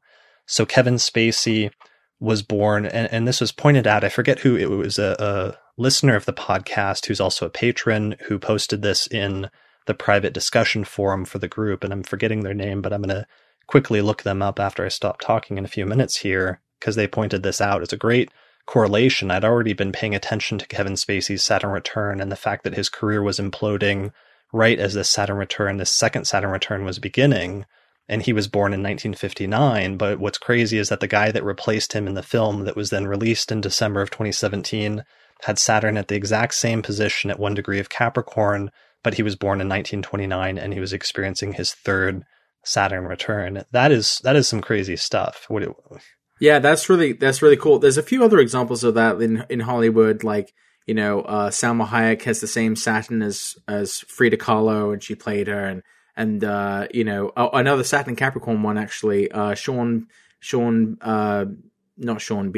Penn has the same Saturn as Harvey Milk, and he played Harvey Milk in a movie. So there's definitely things like that. Another thing I'd say about Kevin Spacey's Saturn is if you go back to the chart, Chris, and this is an untimed chart. I just did a noon chart. Yeah, right. Yeah, this is irrespective of that. He has a Mars-Pluto conjunction, and that Mars-Pluto conjunction is nearly exactly trine his Saturn. So that means that his Saturn is susceptible to Mars and Pluto type events. And so what I think is interesting about that as well is that, he has been most acclaimed for his roles in which he plays essentially like a villain, this type character. And Saturn is, the Scrooge character. Saturn is the kind of the villain archetype in some ways. Is that, the nemesis, the kind of bad guy, And I think around his first Saturn return, that would have been like 1989 or the very, very end of 1988. He first got popular after he played this insane arms dealer, this criminal on this TV show, Wise Guy, and he played a few criminals after that in that period. I don't know if he filmed The Usual Suspects in the in the Saturn and Capricorn period, but I know that he sort of got started. He didn't get started, but he kind of came to prominence with the kind of a criminal or villain character. And so I think it's interesting that he is now playing, this murderer,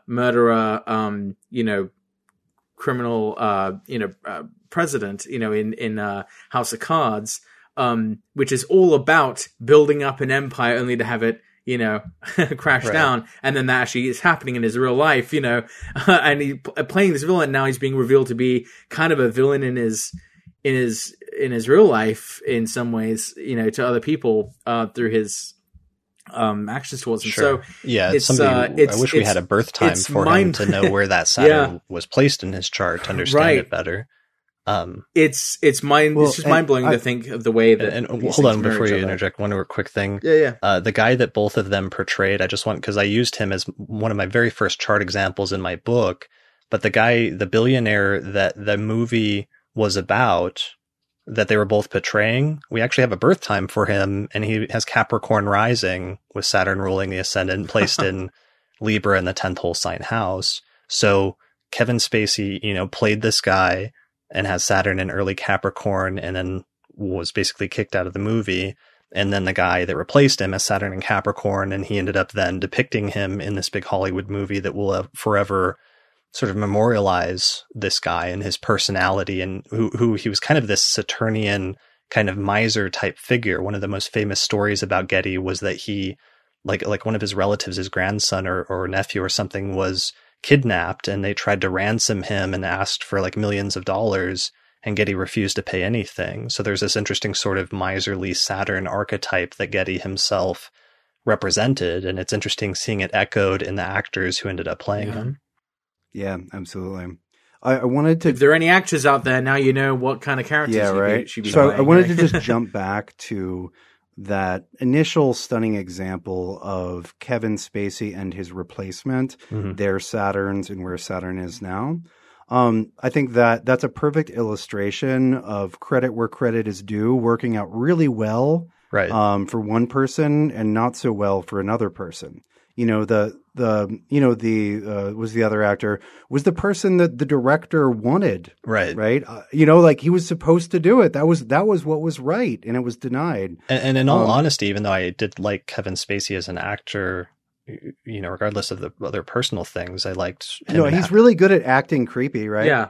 Yeah. I mean, he did a great job in House of Cards, especially in the first, couple of seasons and other similar type roles. But, what was I saying? What was the point of that sentence? That he, Even though you liked him. The point you were making though, that credit where credit was due. What was weird is that in the previews for this, Kevin Spacey, they put him in a bunch of makeup and like prosthetics, and it looked really weird in the previews. Like, even though the studio wanted him because they wanted a bigger actor, like it almost didn't look appropriate for the role. Whereas the Christopher Plummer, who ended up replacing him and they reshot all the scenes, actually looks really good as somebody trying to depict Getty. So your statement you were making, or where you're going with that, I also see that as being true in that, somebody that was more appropriate for the role actually winning out somehow through this weird twist of fate, and the person that was perhaps less appropriate for it, losing it in this very odd way. Yeah. Definitely. No, it's a wonderful example for a lot of reasons. Sure. So did you have anything else to say about, or before I sort of interrupted you? Me? Yeah. Did you have anything else to say about that example?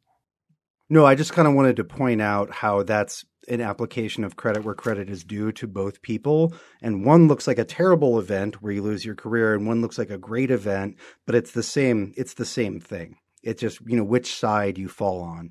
And sure.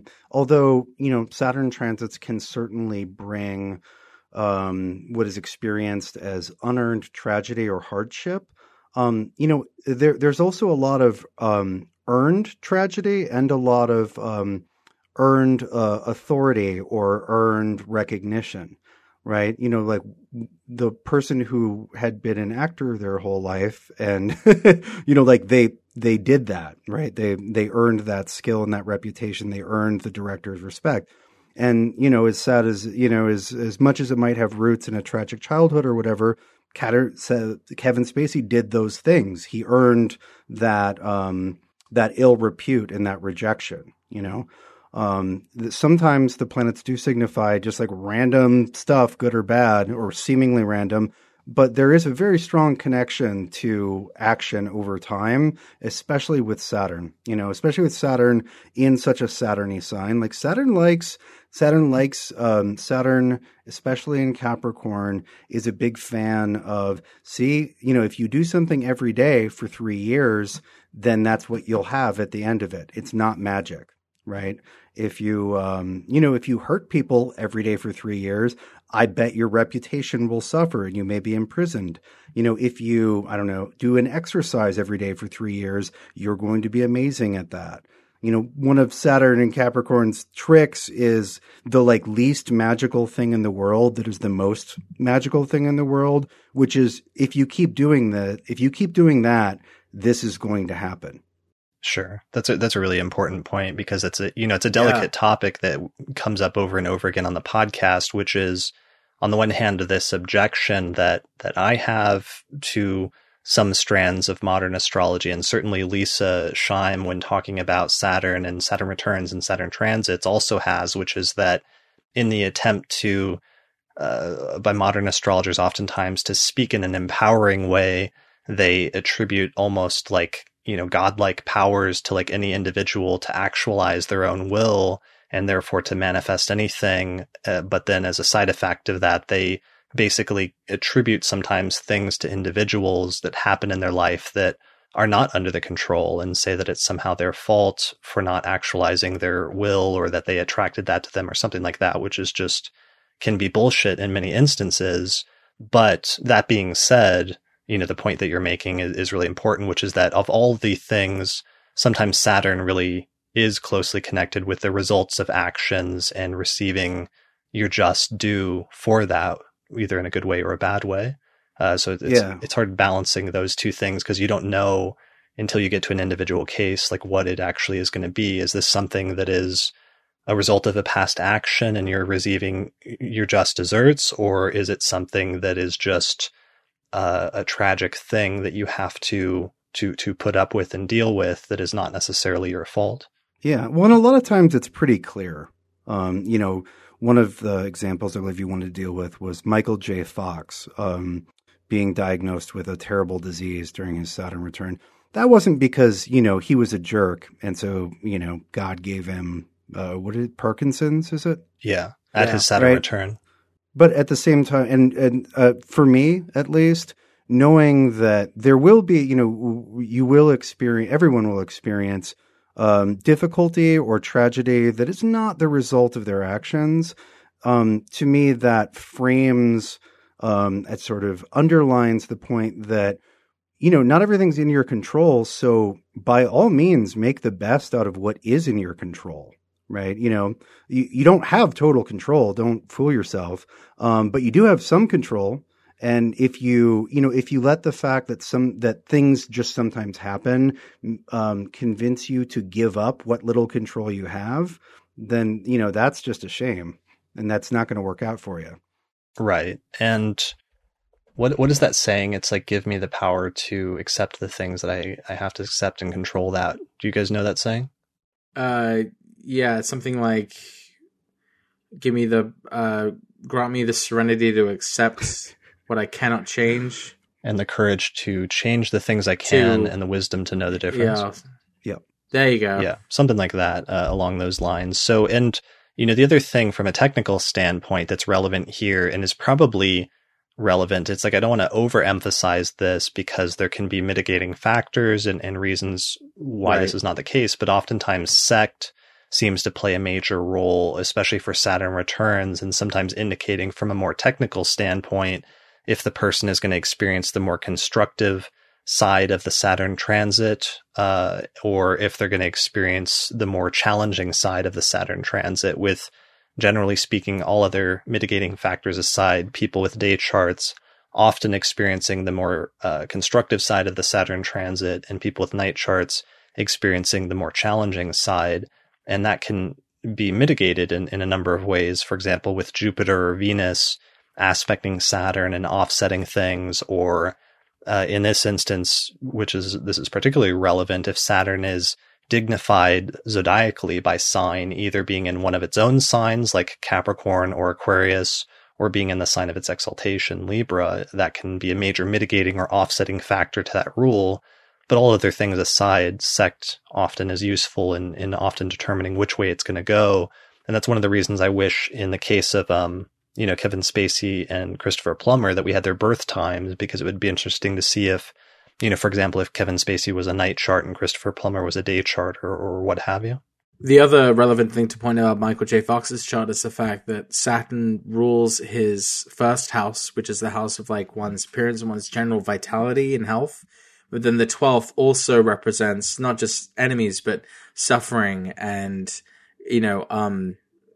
like that kind of bad stuff. And so the fact that Saturn at its return, ended up this isn't going to be the same for every person who has this, setup, Saturn Capricorn in the 12th with Aquarius rising. But, the fact that he did start exhibiting symptoms of Parkinson's as he was approaching his Saturn return, when it rules these parts of his chart and he has an illness. Now, if we were reading his chart, there's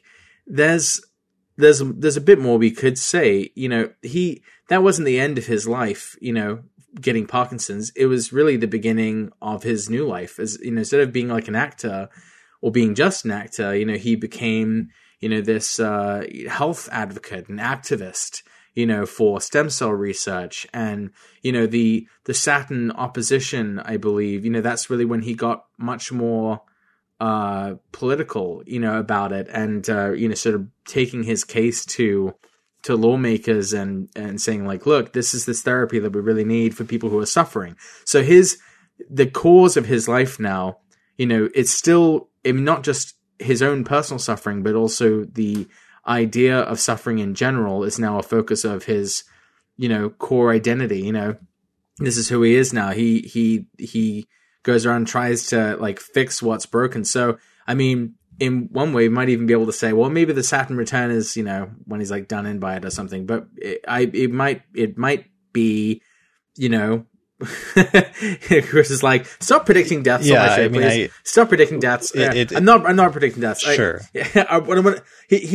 Maybe that's a breakthrough. When maybe he gets some sort of important legislative victory, for stem cell research, or there's some other kind of, accomplishment or achievement he makes as a result of going through now these 29 years of advocating on this topic. Yeah, definitely. So he's somebody who, Lisa used in her lecture on Saturn returns and sect in one of her favorite examples because of his Saturn ruling the ascendant and being placed in the 12th in a night chart, and then him basically being diagnosed with Parkinson's during his Saturn return. And so he's somebody who certainly now, one Saturn cycle later, having Saturn in Capricorn, that will be interested to see what his second Saturn return is all about, and what the closing down of that 30-year cycle and the opening up of a new 30-year cycle will look like for him in his life.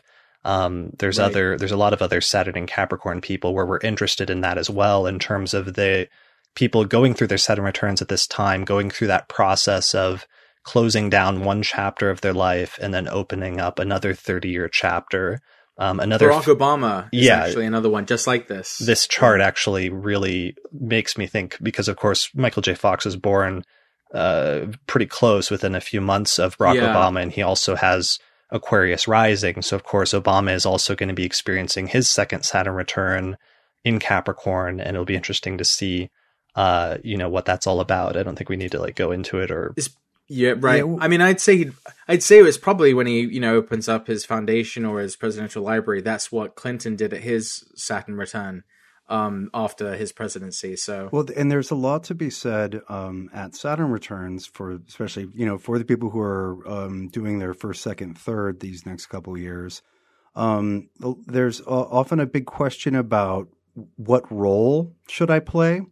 When we talk about opening and closing a chapter, that chapter often looks like a change in role. Sometimes it's just internally, like thinking about, your life and what you're doing differently, but it's often quite clear externally.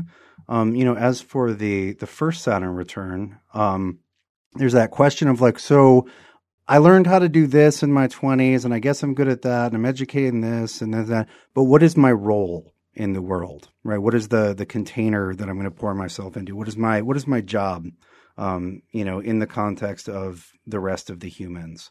And I think that's a pretty key Saturnian thing. It's a pretty key Saturn return thing. And again, because Saturn is in Capricorn, we're kind of seeing Saturn on steroids here. So all of those fundamentally Saturnian themes, I think, are going to be very clear. Definitely. And are there any other Saturn return? Because with Saturn and Sag, we looked at some Saturn returns where we were really looking forward to how those turned out. Like one of them that was funny was the actor Shia LaBeouf, and knowing that he had Aquarius rising and Saturn and Sag, and we were looking forward to seeing what his Saturn return would be about. And that was actually really interesting. One of the things being, him on the week of his exact Saturn return, renting out a movie theater and then sitting down and watching all of the movies he had done since he was a little kid over the course of that week of his exact Saturn return, in a very vivid and sort of stark Saturn return example, in addition to obviously other things. What are some other people who are born with Saturn in Capricorn where we're going to be looking forward to seeing how their Saturn returns turn out? So I would like to use the example of James Earl Jones. James Earl Jones is one of my favorite examples of a chart now. We have a timed birth for him, so that's really cool. One of the coolest things about James Earl Jones's chart is the fact that he was born with Mercury in Capricorn rising, and of course he's most famous for his big, deep, dark, booming voice, which he uses to portray these iconic father figures and or villains. Darth Vader. Person with a rich, deep bass voice, who just exudes gravitas. Like that's what Saturn looks like in a sign that it rules, right? That's what Saturn sounds like, right? That's the feel. Yeah. We'll look at it. It's Mercury stationing direct at 6 degrees Capricorn. on the ascendant, it's actually 3 degrees above, which means the moment he was born, Mercury was just rising over the eastern horizon at that moment. And then a few minutes later, the moon rose over the horizon and Saturn came right after it, all right before the sun. So they're all those planets, Mercury, the moon, and Saturn in Capricorn, preceded and rose just before the sun, just before sunrise that morning, the morning he was born. So yeah, I just think that is just so amazing. But what's even more interesting about it is the fact that he was not always known as, this legendary voice in cinema. When he was a kid, he was actually mute for several years. He did not speak at all. He could not speak. He had a very severe stutter. And this is a very common theme with Mercury Saturn people, is they oftentimes have obstacles, revolving around the idea of speech. But then as time went on, and again, that's Saturn's thing and Capricorn's thing is over the course of time and maturity and maturation, he becomes an adult. He gets his deep voice. He now speaks with authority. Now he speaks and people tremble. Now he speaks and people listen. So I think that I don't know. Just it speaks so clearly. It's beautiful. I heard beautiful, that the first time actually. he spoke a word, he caused an earthquake. It was like 6, and there was just this big rumble. The earth trembled. It is such. He is literally the voice of Darth Vader. Like this is. It's beautiful. It's a beautiful chart. But anyway, and that theme before so you beautiful. move on, just that idea of something that is initially is a weakness or a shortcoming or an obstacle, but then eventually becomes a strength almost through, I don't want to say, sometimes it's overcompensating, but other times it's through just sheer, focus and willpower and repeated failure that eventually it becomes something that's like hardened and that the person is able to wield as something that's powerful rather than something that's a shortcoming eventually. That's a great Saturn and Capricorn type theme. Weakness earlier in life that later becomes a strength. Right. Yeah, and exactly. Just to expand on that, one thing I see with Saturn positions with people is, it's something that they're not naturally good at a lot of the time, and so they have to learn to do it right without the benefit of talent. Right? Talent's a wonderful thing, but it means you don't really have to study very hard. If you're good at something, you're just naturally good at it. You don't have to build that skill from the ground up. But when you're less talented than your peers at something, and this could be Saturn in the second house, bad at managing money, or in the ninth, you're not sure what you believe or whatever. Like, you really have to start building from the ground up a lot of times in the area where Saturn is, which will again look like a handicap, first couple decades. But by the time you're in the middle of life, you're not relying on talent or the grace of God. Like, you've learned how to do it correctly from the ground up. That's perfect, Austin, because so the deal with James L. Jones' first Saturn return was in 1960. He didn't really have much contact with his dad. He wasn't allowed to be in contact with his biological father, who, and again, that's another kind of Saturn thing we didn't really touch on with fathers, but, and absentee fathers and things like that. But his dad was an actor, and he got into, but the son wanted to get into acting too, but he wasn't cast in anything. So he just worked as a carpenter at a theater making sets and stuff before he ever got cast in a role. But then he finally started acting. He basically had to work his way up, from being like a lowly stagehand to finally getting a role. And then it was finally in 1960 that he got this role in Shakespeare, a Shakespeare production, the very first Shakespeare in Central Park, in playing in Henry V. And it was also the year of his first role on the New York stage. So this is really his entrance in New York into, being a real actor. And on his Saturn return. Yeah, and that was in the year of his Saturn return. He said on a spring day in 1960 he was offered the role in the Shakespeare. thing, which got him a lot of acclaim and notice. And this is another example of like credit where credit's due. You know, he put in the hard work. You know, this is a guy who couldn't even speak, you know, for several years as a you know, until he was a teenager. So like it's you know, a huge testament to, you know, his kind of grim determination. You know, this Saturn and Capricorn, this Saturn. And the other thing that's really interesting here, the reason why I'm also looking at him, especially for the one coming up, is the fact that he was born with the Jupiter-Pluto conjunction opposite Saturn. So he's another one of these Saturn-Pluto-Jupiter people. You know, and we're about to go into a Jupiter, Saturn, Pluto period, you know. So he's kind of one of these people and kind of like expecting like, oh, what's going to be going on with you? He is, the only thing I really know about what's coming up for him now is he is going to be reprising his role as Mufasa in the new Disney remake of Lion King. And he recorded that part at the previous Saturn and Capricorn. Well, and that's interesting because that second one. So this is going to be his third Saturn return, but that second Saturn return, like he really was at almost like the height of his career at that point. Right. So 30 years after you said he got that initial role in the late 1950s, early 1960s during his first Saturn return. 30 years later, the Star Wars trilogy had just wrapped up, you know, in the mid 1980s, which he played such a big role. But he was also like getting actual, you know, movie roles like Field of Dreams. I remember in like the early 1990s. Yeah, in the Saturn and Capricorn period, he had a lead role in a TV show where he played like a cop who, like this, like he played I think he might have played like a prisoner. Of course, who finally got out of jail, and I forget what the name of it was, but I know that he is the only actor to have won 2 Emmys in the same year. Okay.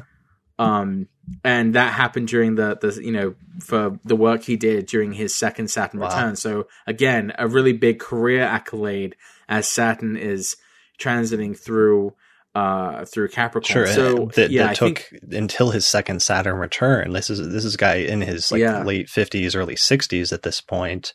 So it's another one of those examples of something that really took a lot of time. It's like not something that was just given to him early in his life, but he really worked for it and built up to it over the course of two Saturn cycles.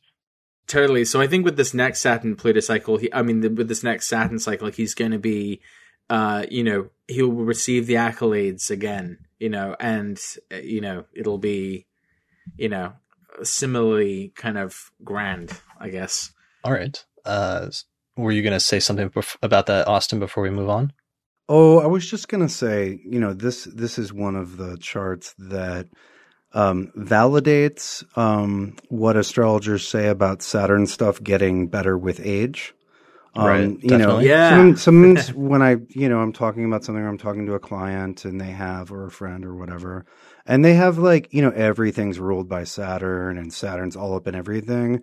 And I tell them, I'm like, no, like, give it time. Like, I'm not kidding. Like, and it sometimes feels like it feels like a platitude, but it's really not a platitude. No. You know, if your chart is, you know, Saturn-tastic, like give it time. Some of these take a couple extra decades to cook. And one of the things again about Saturn is that while Jupiter, you know, like a very Jupiterian chart, for example, the person will often be blessed by having opportunities earlier in life, or they may be blessed with talent. You know, the tide goes out on opportunities and talent. It goes out and comes back in. But when you've just built it with stones you quarried yourself from scratch, like it doesn't really matter what the weather is. You know, if you build Saturn style, it takes you 5 times as long. Well, not 5 times as long. It takes you 2.5 times as long. But it's not. Weather's every storm. Yeah, it's not subject to the same. Yeah, to the same weather patterns or tides. Perfect. That's a great point. Literally, this guy just has to like speak, and you know, money pours out. I mean, it's amazing. But he didn't anyway, start that way. It started the exact opposite. Not at all. Not at all. So, we could go to the next example. Who did you want to do? Charles Dickens. I can do Charles Dickens. Okay. Yeah. So this one is obviously from a long time ago, but he is obviously still a really famous, you know, author. Everyone knows who he is. Hold on a second. First, let me pull up his chart. Oh, good. Do you see it? Yeah, I see it. Okay. Yeah. Shall we Yep. continue? Let's go. Okay. All right. So this is Charles Dickens' chart, and what I think is really interesting is about Charles Dickens is, he an author who was famous for writing stories which were about the grinding misery of poverty, and he was born with Mercury as the ruler of his ascendant, and it's in Capricorn. So he is thinking and talking about, hard times, orphans, all the Saturn topics, Oliver Twist, David Copperfield, all of that stuff. And what's interesting about this too is, when a lot of the reason why he is so interested in those topics for his novels is because when he was a kid, his dad got locked up in debtor's prison, and he had to work in terrible conditions to support his family for several months. And because he came from a place of relative privilege, his descent into this world of being in poverty, left a huge impression on him. And so that's why in his books, he's always focused on these really hard Saturnian issues of especially of youth in poverty. In Mercury and Capricorn kind of captures that kind of idea of youth in poverty. Now, Saturn, they're in the fifth too. So yeah, children. Yeah, Saturn's in there in the fifth, exactly. So with and that's why his books are sort of focused around child characters in hard, terrible situations. So his first Saturn return, he was a very famous author by that point already, and he made this very controversial visit to America. He'd never been to America before, and for him it was a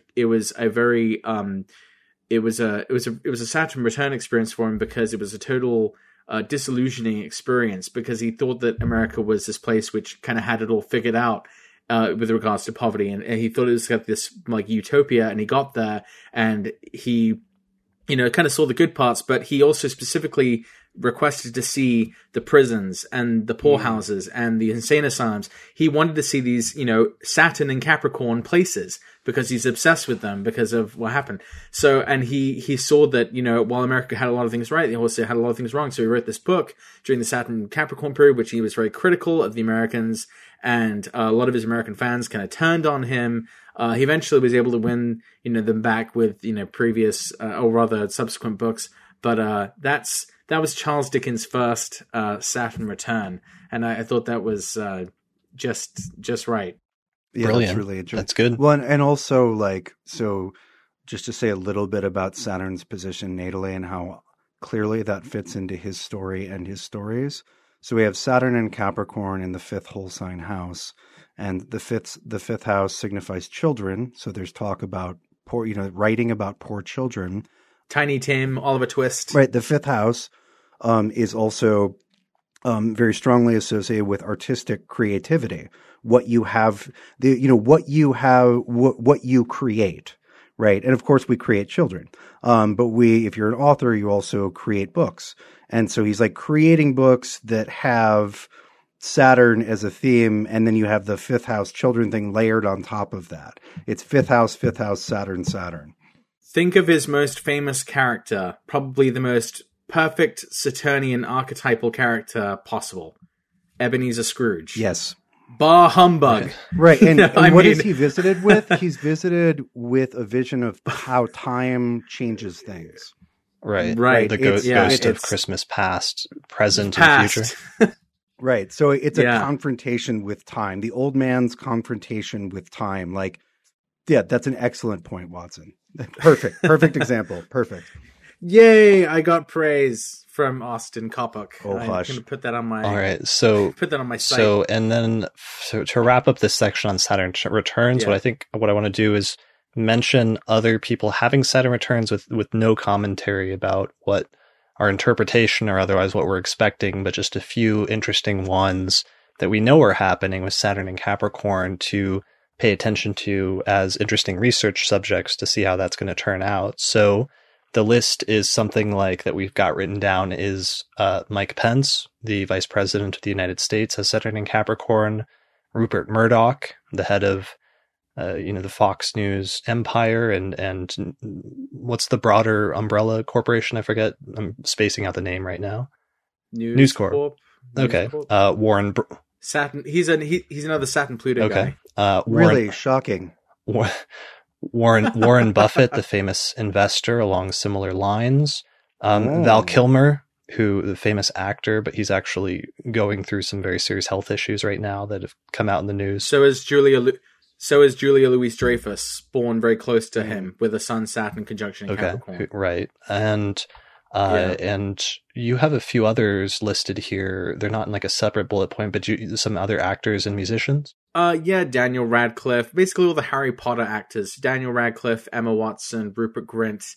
The Harry Potter generation grows up, you know. Then you have that's so interesting. Taylor Swift. Yeah, it is. Taylor Swift is going to be having a Saturn return. I'm kind of looking forward to that just because it's going to be fairly visible, I would imagine, because of her visibility. And it makes me wonder if, especially due to some of the more negative attention that's been brought to her, that, you know, this could result in potentially a change. She may question like what she's doing, kind of, you know, with music. She may choose to go into a different direction. Maybe leaving music, or something of that sort. She's not quite at the actual return yet, but the return has started, and she just released this new album, and that happened with Saturn on the Sun, and she's come up with this appropriately Saturnian, darker material, and apparently a lot of her ticket sales have stumbled, and kind of looks like she's entering a kind of you know, less pleasant period potentially with Saturn and Capricorn. So kind of looking forward to I'm looking forward to it, not like you're looking forward in time at it. Yeah, right. There you go. I don't have any particular feeling towards it. And then both Rihanna and Chris Brown are Saturn and Capricorns, aren't they? Yeah. So I don't want to go on at length, but the first thing that really got me thinking about Saturn and Capricorn was watching a Chris Brown documentary maybe 2 or 3 months ago, maybe 3 months ago, and finding out that he's sort of just barely not gone to jail for a lot of things. And he seemed to have a very unrepentant attitude. And I was like, is he pre or post Saturn return? And then I was like, oh, it's coming up. And I was like, don't know that that's going to go well for Chris Brown. Or maybe he'll, you know, just change it up. Maybe he'll put away childish things and make good. But I was just sort of like, Sure. I don't know if Saturn and Capricorn approves of that behavior. And one of the he's a new moon in Taurus, by the way. So Uranus is coming up for his sun and moon. Oh, yeah. Well, that's a whole other thing we're going to have to do a show on in a few months here, which is Uranus's ingress into Taurus, which is marking not just the 3-year shift of Saturn and Capricorn, but a whole new 7-year shift of a planet going into a new sign. And one of the things, of course, we learned that was very unique about Saturn in Sagittarius and the people that were having their first Saturn returns in Sagittarius that was so stark and not comical, but unique was a lot of them had Saturn conjunct Uranus. And so there was this heavy Uranian component of something unexpected or something that came out of left field that often ended up being part of the Saturn return experience. And for many of the people experiencing their first Saturn returns in Capricorn who were born in the late 80s or early 90s, that's also going to be present for them as an interesting component of their Saturn returns, since they have Uranus in Capricorn conjunct, or at least in the same sign as Saturn for the most part, in addition to Neptune, which most of the Saturn in Sagittarius people didn't have. So that's actually a unique additional component that's going to be new and introduce a sort of unique combination or unique component for these first Saturn return people. Yeah. The walls explosively dissolve. Yeah, it's Saturn, Uranus, Neptune. Yeah, weighty and surreal. I don't know. Right, weighty, surreal, even unexpected. The Neptune thing is the thing that really throws me off. I'm not quite sure how to. Well, because it's such the antithesis of Saturn, and you can see that with the destruction, the dissolution of the Berlin Wall, for example, and the Uranian and Neptune component perhaps being part of the reason why we're talking about destroying or taking down of the wall during that time with Saturn in going through that sign versus building one up. But then the question is, what does that look like then when a bunch of those people start having that placement activated in their chart? What walls are being dissolved or brought down in their personal lives at that time? Well, and I would also say that those, I would say, to a certain degree, by controlling the boundaries around space, Saturn will create and destroy worlds. And I think, destroy, in a sense, when the Berlin Wall came down, it destroyed the political world that people have been living in for decades.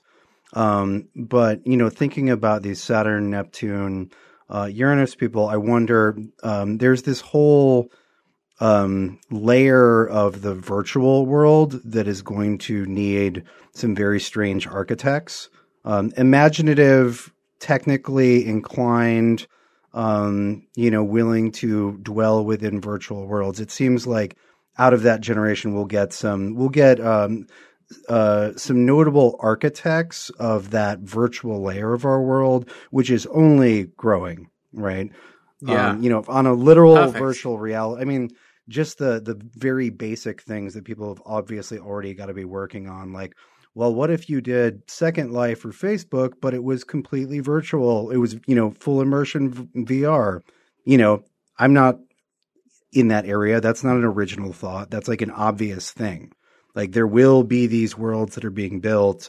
That terrain has got to be farmed and shaped. And I would be shocked if some of the people who end up being the leading figures in that aren't from that Saturn, Uranus, Neptune subgeneration. Not that that's the only thing that that's good for, but.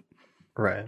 And I'd also like to add as a side note to that Chris did that paper on the Uranus Neptune cycles and its continuing synchrony with the synthesis and development of innovations in astrology itself. And so, a lot of the older modern astrologers kind of looked at like the Pluto and Scorpio kids as like the people who would like really kind of shake up astrology.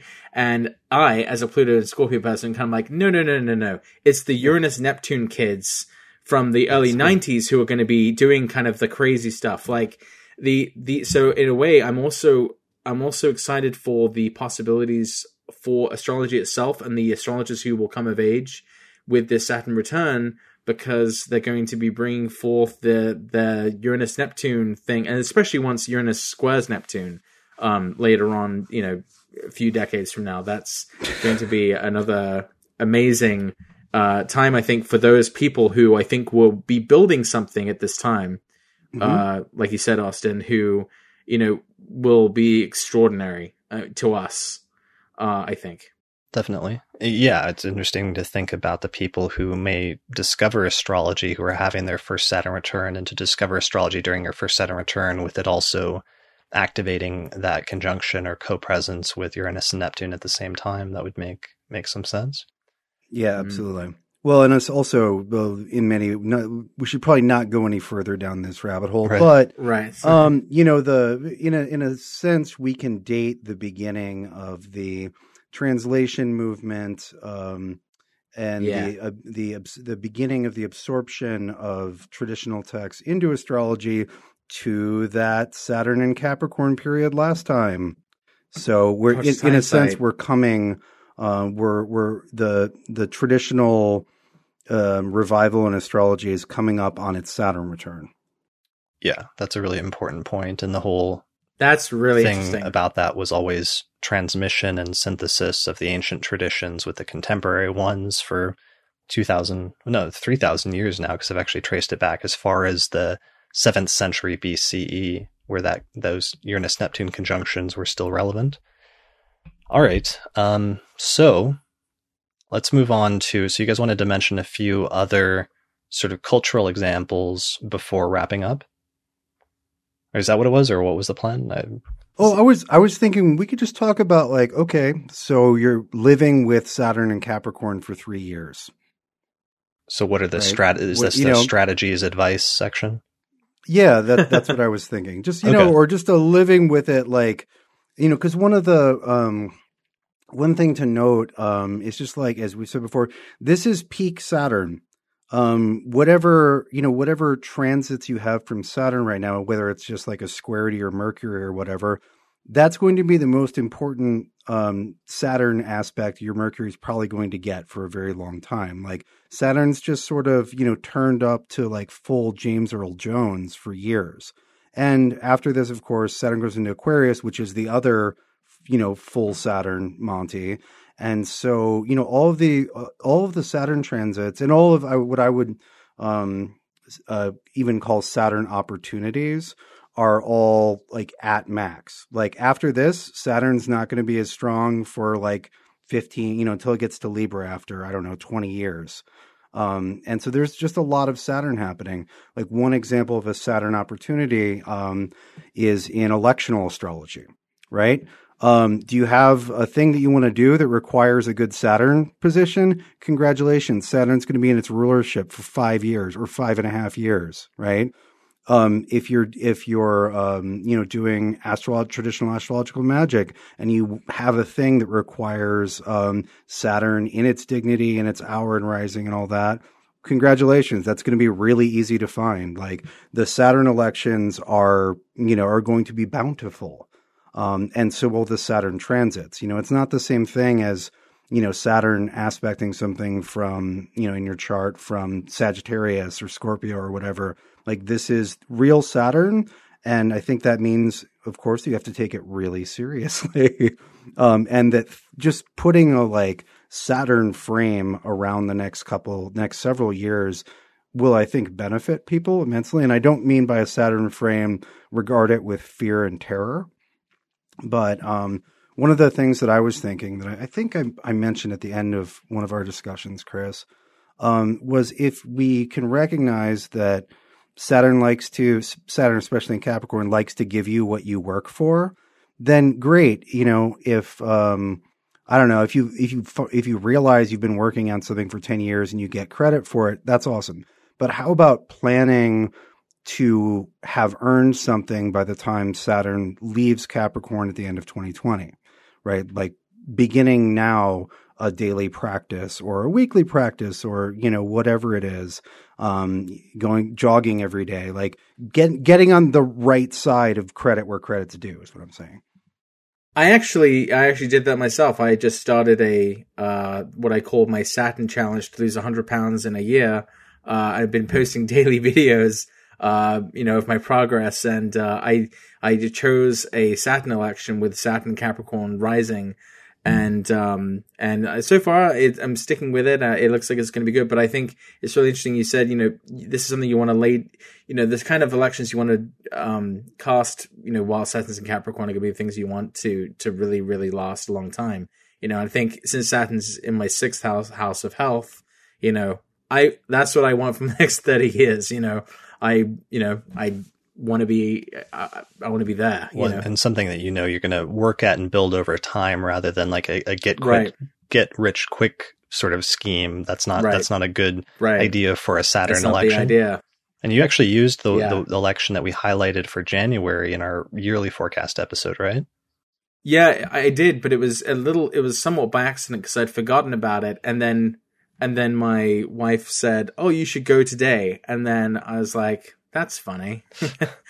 Like, that's the day they suggested. I didn't get to do it with Venus rising, but I did it with Saturn rising. Right. Are there any final things that we should mention? I think that was a great note about Saturn elections and using those. And obviously we're going to be highlighting a lot of those in the electional episodes, the monthly forecast episodes over the course of the next couple of years, if not longer here. Any advice or anything else we should say as we're wrapping up this whole discussion about Saturn and Capricorn? I think we've covered a lot. So I know I've been a bit of a fearmonger. I know I've munged some fear this episode, and so I just would like to impart that you should try your best not to fear what's coming, but just to understand what's coming and to be Saturn in Capricorn. I mean, I think Saturn in Capricorn asks us all to be more cautious and to be more serious, and I think we just have to take every moment the way that we we always should, but the way that Saturn, I think, needs us to act, or the way that we need to act in the situations that come before us. So we shouldn't fear it. And, in order to face down Saturn Pluto stuff, we need Saturn Pluto people to do it. So those people are among us and out there, and they'll be our heroes. Right. The same, thing that from the Saturn Pluto that causes difficulty and sometimes oppression can also lead to strength and resilience. Yes. There you go. All right. So, this is great. Thank you guys both for joining me for this discussion. Things are starting to cut out, so I want to mention everyone's website where people can find out more information about each of you. So first, Austin, you can find out more information about him at his website, austincoppock.com. He writes an amazing horoscope column, or astrological column on his website, and he also does a successful and very useful Patreon campaign, which I'm signed up for, and I think Patrick is also signed up for, where you can get a bunch of benefits for his both his dailies and weeklies and monthly astrological columns and a bunch of additional bonus content. So check out his website at austincoppock.com for more information about that. He also has some great articles on Saturn and Capricorn and other stuff that he's written. I'll try to link to some of that in the description, either for this video on YouTube or on the podcast website. For Patrick, you want to check out his website, which is, what is your URL at this point? My URL is www.bigfatastro.com. All right. And I have a sneaking suspicion that that's not going to be relevant anymore as a name by the end of this transit. Potentially, but I just could change it to Big Fit Astro. Oh, that's good. I mean, regardless of my own size, it never was just about me. It was also about my astrology, which is big and fat. And I think having big fat astrology is, you shouldn't plus size shame my astrology, Chris. Sure. Big fat, juicyastro.com. Yeah. I think that should be your... Yeah. My astrology has curves and you will not besmirch them. And they're good name. No. Your astrology is great. And yeah, so bigfatastro.com, my astrology is very big and fat. where you've got articles. You have a great article, which I think at some point you should release the Saturn in Pluto one. So that's otherwise available for purchase on your website. You also do a YouTube channel, which is the same name, which you can find through your website, but it's Big Fat Astro Vlog. And have also a successful Patreon campaign where people can sign up in order to get early access to your videos and articles and other things like that, which I follow and appreciate. So yeah, people should check out your website. And as for myself, I primarily host the Astrology Podcast at theastrologypodcast.com. If you enjoyed this episode, then please give me a good rating on iTunes. And you can also subscribe for extra bonus content through Patreon, where I have electional episodes and behind the scenes content and other bonus podcasts that are not released to the public. Also got some posters, one of which is in the background, and those are linked to in the sidebar of the podcast website at theastrologypodcast.com/2018 posters. All right. I think that's it for this episode. Thank you both for joining me. I'm so glad we got a chance to do this. This came out really well, and we should reconvene in 3 years and do a retrospective and see how things worked out. What do you say? Yeah. Yeah, I'm into it. Thank you for having us, Chris. Yeah. We'll meet that. Thank you. This was awesome. And all right. Well, thanks everyone for listening. Check out the websites in the description below, and we'll see you in 3 years when we do the next episode on Saturn going into Aquarius. All right. Thanks everyone for listening, and we'll see you next time.